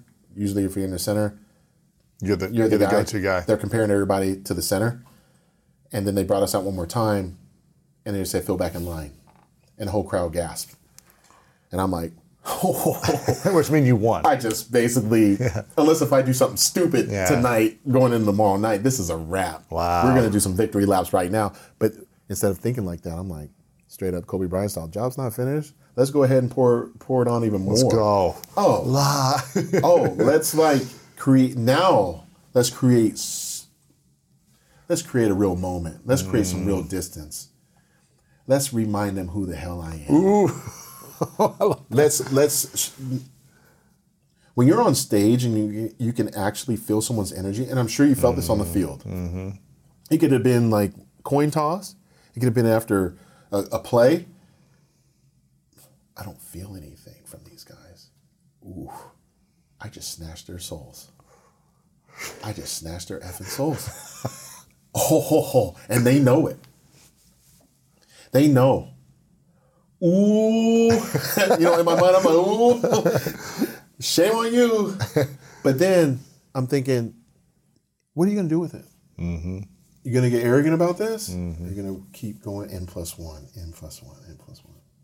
And that's what I did. So I wanted to be so good that even if I was off, I was so much further ahead. Yeah. That they could say, well, this isn't his peak performance, but it's so good that he's going to win. And I know that that was hard to digest for certain fans. It's not like you can't expect Kobe to hit 81 every game, Jordan to hit 69 every game. His off night could still win. That's what determines who's the greatest and who ain't. Your greatest is like my average. And that's what I did. Wow. And a lot of people, like I said, it rubbed people the wrong way because I would literally go Ali style. I'm like, I'm going to win this. And people were like, what? I'm like, so you're trying to tell me that I'm supposed to down talk myself when I've put the work in and I have the social proof. And then even fans would chime in. And I hated that because I was like, I would never tell a child or even an adult if someone said, if I said, Lewis, like, so I hear that you're doing this business venture, this and that, tell me about it. Oh, you shouldn't do that. But I'm sure you've heard people say, oh, you should reconsider this. Yeah. Why are you telling me how to run my life? Well, If I need to bump my head a few times, maybe just tap me on the shoulder after I bump my head once and be like, I was going to tell you. Yeah. Don't do that again, bro. Let me help you. Sure. But, you know, we live in a society where, you know, it's hard to share everything because people are going to tell you what they feel based on their own insecurities. They're not living my life. They're not the director of my life. They're not the lead actor of my life. They're not even the co-star of my life. They ain't even the co-pilot of my life. I'm the lead. Yeah. I'm going to do what I want to do. And I've got to live with those choices and consequences. And it all worked out. It wasn't perfect. Right. But life ain't got no rehearsal, brother. Yeah. You got to just know how to move, you know how to bob and weave, Yeah. you know, and you're going to get hit. You're going to take a standing 8 count. You're going to take that 8 count. You're going to take that time out.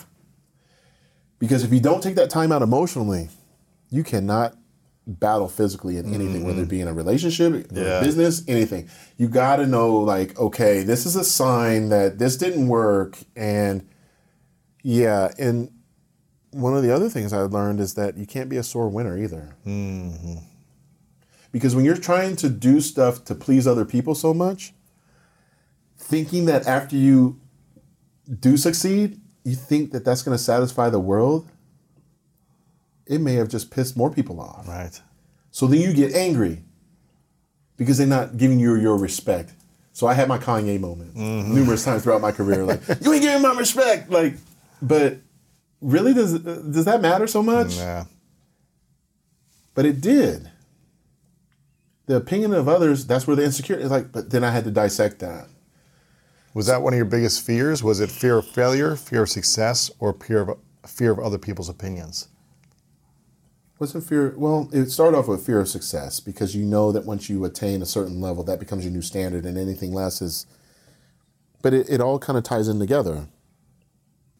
Because once you get to this standard, people accept that. Now they may judge you even worse. Your bullies, actually, the people that talk the most trash, I call them bullies. And how did you learn to really overcome the bullying or the opinions or the judgments of so many people? Just keep working. Whatever I had to say to myself. If I had to curse them out in my mind, I did. Fortunately for me, I had the gym to use as a profession. It's not like everybody else where they have to go back in that boardroom and stuff like that. A little different. Right. I had the weight. You could get it all out. I could literally get it all out, and that was my job. So it's not like I could go do this for an hour and then make it 3 hours if I wanted to. A CEO of a company can only make it maybe an hour, and then they still got to handle that board meeting and stuff. But I think what coexists is making sure that you got it out in that period of time. Yeah. So then you don't hold on to it so much because it will make you a sore winner. And you won't deliver your message because it'll mess with that frequency of your voice. And because real ones can see, oh man, he's hurting. That's why he's lashing out on Twitter or Facebook, this and that. There's something different with him. Yeah. He's smiling, but he's not happy. And I would look at some of my old pictures and I would realize there's many years where I thought I was happy, but I was masking it. Mask my divorce, mask getting screwed over in business, mask, dad dying, stepmom dying, still winning during those years though. So when you winning, I just label things that happen to everybody, but I still had to be the best in the world. It's not for me to do this. It's for the fact that I knew what I was dealing with, and I'm like, even now I'm like, how the hell did you do that? Because I have to speak to people about these things. I focused on winning. A lot of people think that winning is such a bad thing. When the chips are down, man, there's winners and losers, man. That's it. And everybody's got a gift to themselves, to the world, man. And you give yourself an opportunity to be successful by understanding that it will rain, but it also will shine. The sun will come out eventually, man. But if you're in a dark place, man, be your own light. Yeah. I can't be my own light being negative all the time. You can only go so far with that. Now, I'm the first one to raise his hand, both hands, and say, using the dark side is dope. But at some point, even Darth Vader realized he was Anakin, man. And he didn't like it. Mm-hmm. He didn't like it at the very end, though. I'm fortunate to realize that there's a time and place for that, right. Dark side. Mm-hmm. I had to mature and to understand that it's still within me. I can transfer this into business, into everything I put my mind to based on my experiences, but I can do it much more mature, and I can do it with a heart of knowing that I just love people. Yeah. The reason why I competed so hard is because I really loved people. I still do, because I realized if someone was to make a mural of me, that means that they love this physique so much that this is not their physique. Right. These are not just some stick figures that they're doing. This is real 30-foot murals in different countries and stuff that I can show you online. You'd be like, what the heck? This person put a lot of time and effort. His own resources, her own resources. People, like I said, the tattoos and stuff like that. Wait a minute. This is inspirational. I want people to aspire to be like this. Mm-hmm. Not like me, but to want better for their own life. You talk about the school of greatness. Everybody can be great. Yeah.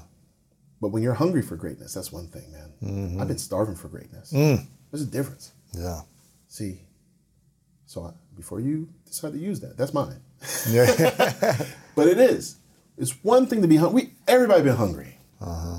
It's different when you're starving. Why were you starving? What made you have that? I wanted to win. I knew what it felt like. And whether it be an A grade on a test, excellence is excellence. Break down, how does it feel to do things the right way? Does it feel good or not? It feels good. When you run through a marathon, there's some people that run through the finish line no problem. And there's that one person, they look like they dying. Yeah. And they crawl through that finish line. There's always the one person.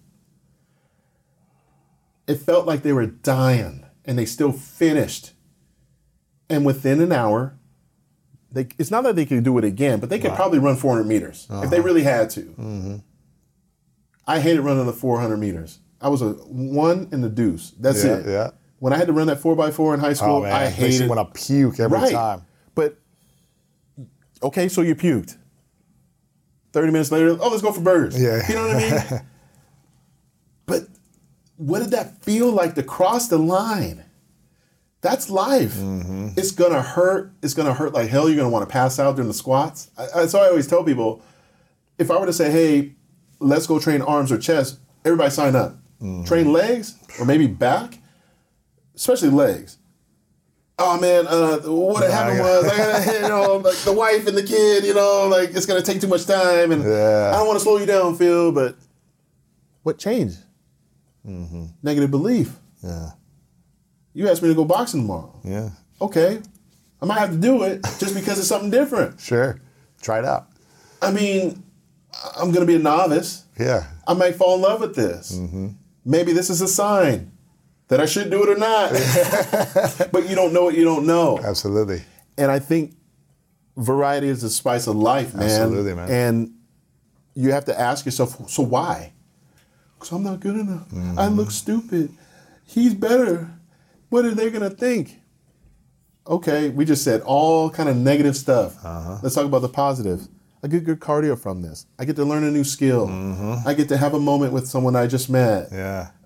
This gets turned into a new hobby that I can actually afford. and like I said a useful skill. Yeah. That could turn into something more relatable. Because I'm meeting all other type of athletes. Sure. And I could say, man, you can't bodybuild and I can't box, but man, we could talk about, Sure. And it's just another conversation. It's like when you learn a new language, you learn a little bit of here, a little bit of there. Why not just learn a little bit here, a little bit there? Right. And I have to say, sitting here with you, I really appreciate it because I know you get to meet a lot of different type of people. Yeah. I'm curious, what would you say is the greatest mental skill that you developed? Whether it was in the gym training, whether it was visualizing at night when you're thinking about, the events you were going to compete at, was it the strategy, was it the nutrition game, was it the ability to not feel any pain or go beyond the pain and just do rep after rep, even when you knew you're just ripping, your muscles? What was the greatest skill that you developed? Was it a belief in yourself? I wasn't afraid of myself. I wasn't afraid of myself, meaning I decided to put no limitations on myself. That really summarizes everything, right? Like, I would still go to amateur bodybuilding shows. Obviously I would do guest appearances and stuff, but I'd still go to the pre-shows and watch people. Let me learn. Wow, From amateurs. This guy's a really good poser. Maybe I should try that. I never heard about this diet. Maybe I try that in the off season. And I get to travel around the world. So I get to do seminars, this and that, talk about what I believe. But then I'd start being able to meet with different doctors. I think my willingness to try new things, especially on the recovery side, because I knew that if I could recover faster, smarter than everybody else, I could have more frequency of training. So if you can't recover in bodybuilding, like, forget it. I mean, we put people through workout, like, oh, I'm too sore to go back the next day. It's like, but what if I could teach you how to recover faster? So I learned that. So I knew how to recover faster. And then obviously, I enjoyed hurting people's feelings. How so? Just by dominating? Yeah. Yeah. It's like a road game. You know the Just feeling, blow man. them out by 30? Just blow them out. Yeah. And I'm just being honest. It felt awesome to know that I had that much rent in their head. I would screw with people so bad, like, as far as like the competitors. And maybe, I guess we should ask them, but I would train multiple times a day. But I wouldn't put it on social media of me showing you that I'm training, but I'd show you that I was there. So if you're over in Italy, Egypt, whatever, I'm training at 10 p.m. Mountain Standard Time. You're just now waking up, or you're just getting your day going. Phil's already in the gym. When you go to sleep, Phil's in the gym. Just messing with people all day long. All day long, because I have keys to the gym. Wow. So I was just relentless in my approach. And if you showed signs of weakness, I was going to expose it. Wow. But I was humble enough to know that if you, like, you talk about boxing, so like if a person has a good, jab, then you know how to stay away from it. You try to neutralize that opponent's strategy, especially their strengths. So then they have to deal with yours. Yes. And you minimize your weaknesses at the same time. So bodybuilding, the same thing. You have big legs. I don't have as big legs. Doesn't mean I have to have them bigger than yours. Maybe I can find out what I'm really good at. For me, I was always good at very good conditioning, and I had more bubbly, like, rounder physique. Yeah. So therefore, I didn't have to get 300 pounds in the off season. I could be 270 off season, but I could look bigger than everybody else when I stood next to it at 270 off season. And then pre-contest, I would be 240, 245. They would be 300 pounds. Holy cow. 280 pounds. I still beat them. How? Because I focused on the shape. I focused on what I was really good at. See, they were so concerned with being the biggest person. Size, yeah. And they didn't allow themselves to adopt a different philosophy. They didn't even try. By the time they tried, it was too late. Because now they're asking their body to do something last minute. I was like, nah, man, you guys should just focus on being conditioned and see where it goes. So I was always willing to listen to myself, not listen to others. But my greatest strength was just my competitive spirit. I think ultimately, I I raised everybody's game level. If they said that I didn't, then they're lying. But I've had people on record say that when we knew that Phil Heath was coming back in 2020, we stepped up. We stepped up our game. We're in the gym a couple more times a day. And even the fans knew. Yeah. If Phil comes back, man, like, you know, and that's good to know because so it's really good to know that you get people to believe in your own expectations too. They may not have believed that first, but then they believe in your standards. Yeah. Because you're going to prove it. It's one thing to like run your mouth and not have the goods. Yeah. You got the goods. Oh no. Look at this. Uh-huh. Larry Bird did it. Jordan did it. Everybody done it. Usain Bolt. Yeah, man. I'm like, no, there is no way. You worked too hard. If you didn't bring it, man, sucks for you. Michael Phelps splashing the water. Yeah. He letting them know. Better brought your lunch, man. If you ain't ready, if you're not for peak top performance, if this isn't the best of your life, oh man, you just got a front row seat to watching me do it. To watching me do it. My whole goal was letting people know who the hell I am, giving them a show. But then in life, I should be able to transition and to take that, knowing who I am. If I'm a public speaker, I got to know who the hell I am to convey a message. Yes. I got to be willing to write down notes, review film of myself. How was my body language? Yeah. Oh, maybe I cursed too much. Maybe I said this too many times. Maybe I said or the. Maybe I wasn't comfortable. What was going on that day? Oh, you got a bad phone call, this and that and the other, or you lost a business deal. Well, let me readjust. See, I looked at every posing routine that I ever done, and I normally wore the same color of trunks every year just so I could compare. I even micromanaged every posing that I did getting ready for the show. I would get on the scale, but I'd also have the food diary of what I ate, what I also trained. Because let's say 10 weeks after the Mr. Olympia, last year, I was 260 pounds or 270 pounds. Let's say I was 270 pounds 10 weeks out. But my chest looks flat. Did I look at my diet and look at what I trained the day before and the day of? Maybe my chest is flat because I just trained legs. And my legs look bigger than 10 weeks out the previous year because it was flip-flopped. See, I'm micromanaging everything because you're going to have this self-doubt. It's like when I remember Tim Grover saying this, like he counted how many steps Michael Jordan took in a practice and different points on the floor and this and that. Yes, that matters. That is the 0.1% that one must take. Sales guy, how many phone calls did you actually make? Yes. How long did you hem and haw on the phone with someone that was already sold? That you could have said, all right, Lewis, like that's cool, man. We'll chat later. I got some more calls to make, man. I know you got things to do. Give the wife and kid a hug and kiss. But if I spend too much time with you, I could have less productivity. Yeah.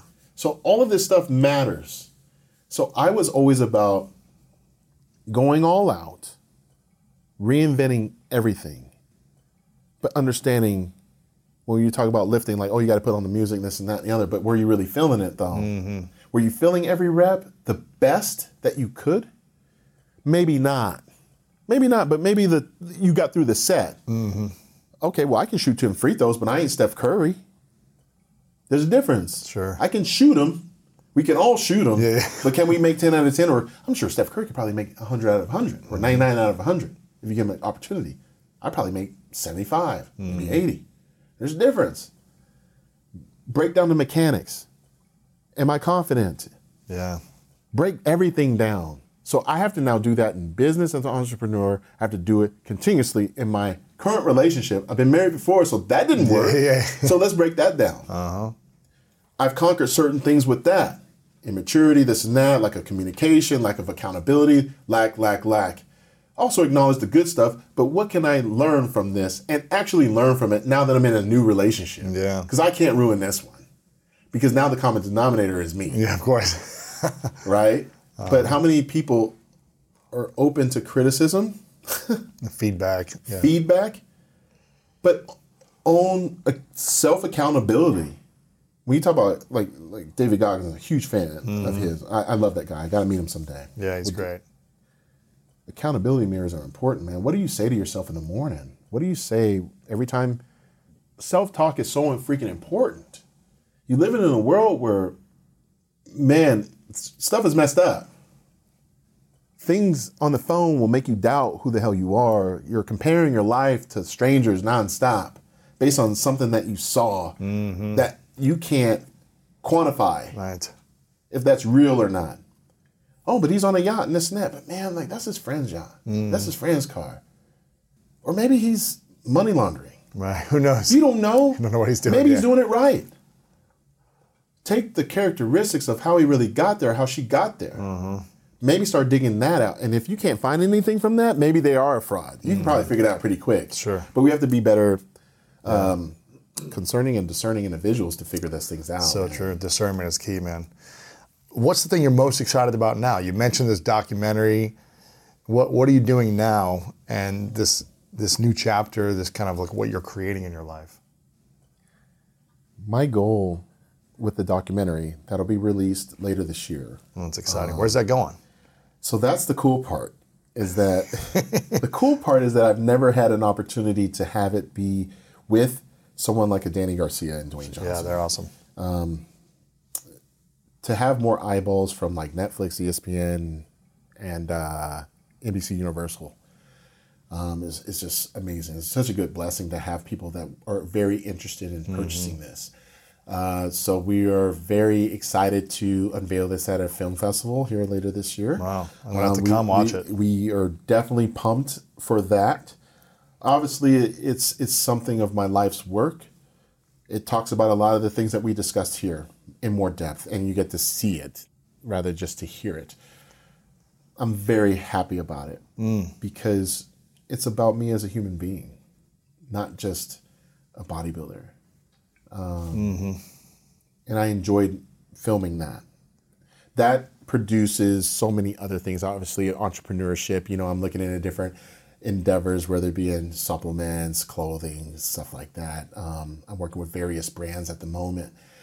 And I'm actually considering, being a part of the Olympia in a different way, whether it be on stage as a commentator or actually maybe not competing, but maybe giving back in a certain way. I actually got with a company who I'm partnered with, it's a hormone clinic that actually our mission, I went with them because I had COVID pneumonia and I needed to get that blood work done to make sure that my blood cell counts and all that stuff were intact and liver, kidney enzymes were intact. There was a lot of death in the sport. In bodybuilding? In bodybuilding over the last couple of years. Really? Over 40. 40 people died? The guy that beat me in 2018, Sean Roden, passed last year. So I had to, go on tour with a lot of these guys and meet their families. And, I always say you don't know what you don't know. Where are the deaths coming from? We don't know. So you could say it's anabolic steroid use, right? You could easily say that's the first thing someone's going to say. Well, it could be a combination of that. It can be a combination of, were they just too big during their off season? Because if you're 300 pounds, you're 300 pounds. I don't care if you're muscular. It's a lot on your organs, right? Exactly. So joints, organs, everything. And then, are you really getting a physical? Every woman that watches this gets a yearly. How many men get a yearly? Unless you're playing college sports, And when I say yearly, like yearly physical, real physical, right? I'm 42 years old. I raised my hand saying I didn't get my prostate exam. They probably should go do that. Should probably get routine blood work. And then I thought, well, okay, if you're not going to compete this year, what can you do to help the sport that you love? Get with a company that will help provide blood work for athletes. Not to make it mandatory, but to give them an option, because you got choices and consequences, right? So you could say, well, these athletes maybe they feel like they can't afford it. Maybe they're just scared to do it, but maybe they need to hear it from someone like myself. So using my platform and actually getting with a company I can actually speak to, and that's the beautiful part about being who I am. I can actually sit down with CEOs and actually have dialogue and ask questions. And one of the questions was like, would you guys be interested in maybe partnering up with the Olympia? And whoever qualifies for the Olympia, maybe we give them a discount or a free blood panel.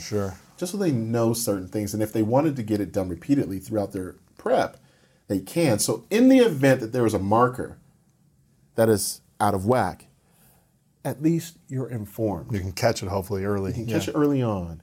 If you're a female that says, you know what, I want to have kids, you catch it early on. Now you know. So it's all about gift giving. Mm-hmm. I could easily just say, oh yeah, I work with this hormone clinic and I'm on, testosterone just to keep myself going and feeling energized and this and that. Or I could say, you know what, I want health benefits for athletes. I want to make sure that we don't see death. Right. I want to make sure that these guys and girls are doing the things a more healthier way. And if they don't have, because not every pro is making a ton of money. See, so, and maybe they don't have those resources available to them. Sure. If I can bring them those resources through what I've accomplished, then that's not for me to be on some pedestal. That's for me to share. That's for me to say, don't worry, you're going to be okay. Because I'm very thankful that I'm 42 years young. Mm-hmm. And I get my blood work done every 3-4 months. I know what's out of whack. I know how to adjust it. The beautiful thing about being a competitive bodybuilder is that you do know how food works. Yeah. You know how PEDs work. You know how everything works. But it's about having a certain type of understanding that you can just sleep well at night. So, that's another endeavor that I'm very excited about, and a ton of other things. Overall, my goal is to be a man of service, no matter what. And whether you're a competitor, whether you're just a person that's just wanting to look good, to feel great, have the confidence. Sure. Look no further. I'm your guy. Like, I'm your guy that will visit with you. No shout, no shade to any other professional athlete, but I'm more accessible. Sure. I can go to a local gym. Yeah. We don't have like professional training facilities that only we can go to. Yeah. I can go to a local gym. I'm around. You can ask me a question, and this is about your life. I used to drive to the gym and I'd cut through this cemetery to get there a little faster. And I remember having the guys from Flex Magazine, Muscle and Fitness with me in the car, and they're like, why are you talking about this? And I said, everybody's going there. Mm-hmm. Everybody. You see people embracing each other. You see people crying, you see people laughing, you see people celebrating, you see people, mourning hard. And I have an opportunity to do something that I never thought I could do growing up. I have a privilege of being a professional at something where I get paid a lot of money and I get to now share my experiences with people. Yeah. I'm working toward that. I'm working toward one day I'm going to be in the dirt or be in the ocean or whatever, but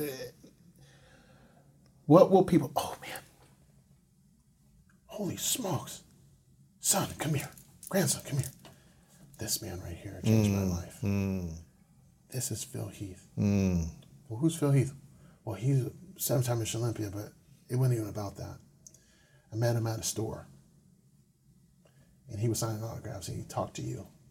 He held you when you were a kid. He took a picture with you. That's cool. I'll show you, too, when you get home. I can't believe he's buried next to Grandpa. I look forward to that. Right. Because I get to meet so many people. So I want to meet everybody. This world better open up, and it's better stay open. Yeah. I know that. It's going to hug everyone. I have to. I want to cry with them. I really do. Yeah. Because I know right now people are dealing with so much pain, so much adversity, and so much uncertainty. Yeah. Young men, grown men need strong men. Yeah. Because the world is messed up. But it always has. But I just feel like right now, like if I don't speak up, if I don't have these moments, if I don't put myself out there, if I don't let people see me, hear me, say it's okay. I'm going to meet people this weekend. I want them all to just, I didn't even bring an autograph. I brought no merch. People were like, why do you bring merch? My team was like, why do you bring merch? Because I'll be too busy selling merch. Just want to say hi to people. I just want to hang out. Yeah. I'll have the same, I even told the organizer, you don't have to give me this massive booth. Just give me a stand. Yeah, say hi to people. I just want to say hi. Because you can buy stuff another time. I actually took everything offline. Because I needed time to just recalibrate everything. And this is what I like. I love competing. but I love meeting people. Yeah. Anyone that is lined up to meet me at an event will probably tell you the same story, which is it didn't matter what you looked like. It didn't matter if you were buying something or not. I gave you my time. And I want to continue to do that. Now, I know I only have so much time to give, but I'm going to give it. I will give you my time because I love to talk and I love to hang out with people. And I know everybody has a story. And I don't want people to feel like they're alone. I don't want people to feel like, oh, this guy has this big ass exterior and he has no depth. Or they have all these questions and they're afraid to ask. It could be the dumbest question in the world. It could be the most common question in the world. I'm going to give you my time. Yeah. And I think that's it. I think that's something that people need. Yeah. Because I have to finish this back nine of my personal golf course strong. Yeah. I got to do it, man. Because I know without focusing on money, there's enlightenment that awaits. And my future self depends on how I stay in gratitude during these moments in time. Absolutely, man. Yeah. My future self depends on how I handle the good, the bad, and the freaking ugly, and how much personal work am I willing to do. I literally have had to make some I shouldn't say nasty, I was going to say nasty phone calls, but I hated confrontation. Yeah. I hate it with friends, family, etc. I've had to make those phone calls. That's good, man. It means you're just growing. Confront and say, this hurt me. Or if I hurt you, I didn't know. And I'm apologizing for that. Yeah. I can't go back and change it, though. But I can change who I am today. Yeah. And I have done that. And if you feel that, great. If you don't, que sera, sera, man. Yeah. I got to keep going, though. Yeah, of course. It was good chatting with you, and I got to go. I got more things to do. Overall, brother, I just want to continue to impact this world. I just want to do it in a different space. I don't want to have to wear posing trunks to do it. You know what I'm saying? I love it, man. Yeah, man. I'm excited to watch the documentary wherever it comes out. Oh, yeah. But at the film festival or on a streamer or wherever it is on TV and the movies. You've got amazing content, man. I love your inspiring content on Instagram. People can check you out there. Phil Heath on Instagram, Twitter, Facebook, all the places, YouTube as well. This is a question I ask everyone at the end. It's called the 3 truths. Okay. So imagine a hypothetical scenario. It's your last day on Earth, many years away. You live as long as you want to live. You accomplish everything in the back 9, maybe you go 18 more rounds, whatever it is. And you live a beautiful rest of your life. But for whatever reason, everything you create, all your content, your information, the videos of you, your social media, this interview, it's gone. It goes to another place. So when you go, all your information goes with you. No one has access to it anymore. But you get to leave behind 3 lessons with the world. 3 things that you know to be true from all of your experiences that you would leave behind as your lessons. And this is all we would have. What would you say are yours, Phil? 3 truths from you. Be as vulnerable as you can with yourself and with the people who you love. Learn from every mistake. And always have faith in yourself. I love those, man. I got one final question for you, Phil, but before I ask it, I want to acknowledge you, man. It's been a pleasure to connect with you here and to see someone who is the epitome of a strong masculine man be vulnerable. You know, you haven't had a perfect life and you've made mistakes and things. No one's perfect. But you are the image, literally, on covers of every magazine of what it means to be the biggest, strongest, most masculine man in today's society. Projected, right? Winning the Mr. Olympia 7 times in a row, all these different things. And yet you show up with a vulnerable, service-based heart. And I really appreciate and acknowledge that from you. And thank you so much. Sharing how to be okay with yourself as a man when you lose or when you get 2nd place or 3rd place, that it's not the end of the world, that it's just a lesson. And there's another element for you to grow from that. So I really acknowledge your journey, your growth, your incredible success, and where you're at now in your life, man. It's really beautiful. Yeah. And I'm excited to see what you create moving forward. I am too, and I just want to tell you, it's a real honor and privilege to be here with you and share this time because, you know, I think timing is everything. Right? Yeah. We could have done this years ago and not have the same interaction, right? And I definitely was not in the same space. Yeah. So I always look at these moments of saying thank you because you allowed me a safe space, Of course, to man. be that way. Yeah, of course, man. And that says a lot about you as a human being, because in order to get that out of me, you have to have a good heart. Yeah. So I appreciate that very much. And I wish you all the best as well, because, life throws you a lot of curveballs, brother, but you can step in the batter's box and take a freaking swing, man. Absolutely, and I know man. you're doing it, and I wish you nothing but success. But most importantly, just that confidence of knowing that you're giving it everything you got. Yeah. And that you can want more. And I know you already have it, but it's just like you want more, because I want people like yourself to elevate. Because when you're friends with people, or you look at people like yourself, to me, I'm like, I like what he's doing. Proximity is everything. Yeah, man. I want to be affiliated with real people that are doing, that want more, though. And I know you want a ton more. Of course, man. And I love just getting started, man. That's what I'm saying. You're just getting started. That's what I'm saying. It's like I just want to see it, because of course. How cool would that be of allowing like this space and time? And you've met a ton of people. Yeah. You can only be so-called friends with so many people. But just to know, like, over 1,300 episodes and stuff, I look at that and I tell myself, why not me? And why not right now? Yeah, of course. And I have that Van Halen right now. Yeah. Right now. It's good, man. Can't wait for tomorrow. Yeah. Right now. That's Come on, great, it's man. everything. Yeah. Right? I'm going to probably have to come out to that next time I That's speak. good. That's good, man. Because think about it, right now. And right now you're doing this. Right now we're having this two masculine dudes like talking about stuff that really impacts our lives and other people's lives. And I just pray to God that people receive this as well as they can. Of course, I just want to tell you thanks, bro. Of course, man. I appreciate it, man. I Yeah. got your back. Final question. What's your definition of greatness? Ooh. How you impact other people's lives to do great things. I believe in a higher power. I believe in God. So he gave me a lot of cool things. But in order for him to be happy, I had to use it. Yeah. And I give him all the glory, because I have used a lot of it. And I've messed up a lot, but I continue to work harder just to show him that, you gave me a lot of great things and I didn't waste it. But I feel like I have an opportunity to give people something too. Maybe it's just a reminder of who the hell they are and go after it. But just having that will to go after it when the chips are down, and having that journey and that story of triumph, that's what develops greatness. You have to go through it. Yes. It ain't going to be perfect. In order to be great at something, you must learn how to deal with the crap. Yeah.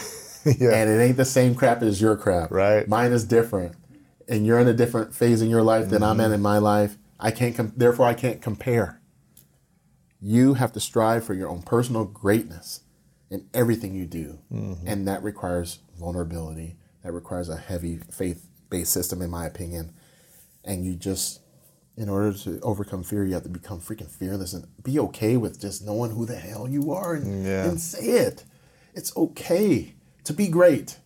It's okay to say it. We did it this big. I'm going to be the best soccer player. I'm going to be the best lawyer. I'm going to be the best. And it stopped at 13. It definitely stopped at 18. It stopped at 30 because people stopped asking you. Don't worry about everybody asking you.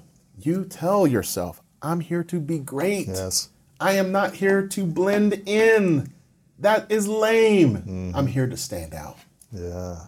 Because when I stand out, man, I know in my heart that I gave it my all, and I became great based on caring about my dreams and creating reality and knowing that life has to suck. When I go through stuff, I'm like, ooh, this burn, this hurts. What's on the other side of that pain? Greatness. That's it, man. That's it, man. There you go. Yeah. My man, Phil. Yes, appreciate sir. it. The gift. Yes. The gift keeps on giving. I appreciate it, man. Thank you so much for listening. I hope you enjoyed today's episode and it inspired you on your journey towards greatness. Make sure to check out the show notes in the description for a full rundown of today's show with all the important links. And also make sure to share this with a friend and subscribe over on Apple Podcasts as well. I really love hearing feedback from you guys, so share a review over on Apple and let me know what part of this episode resonated with you the most. And if no one's told you lately, I want to remind you that you are loved, you are worthy, and you matter. And now it's time to go out there and do something great.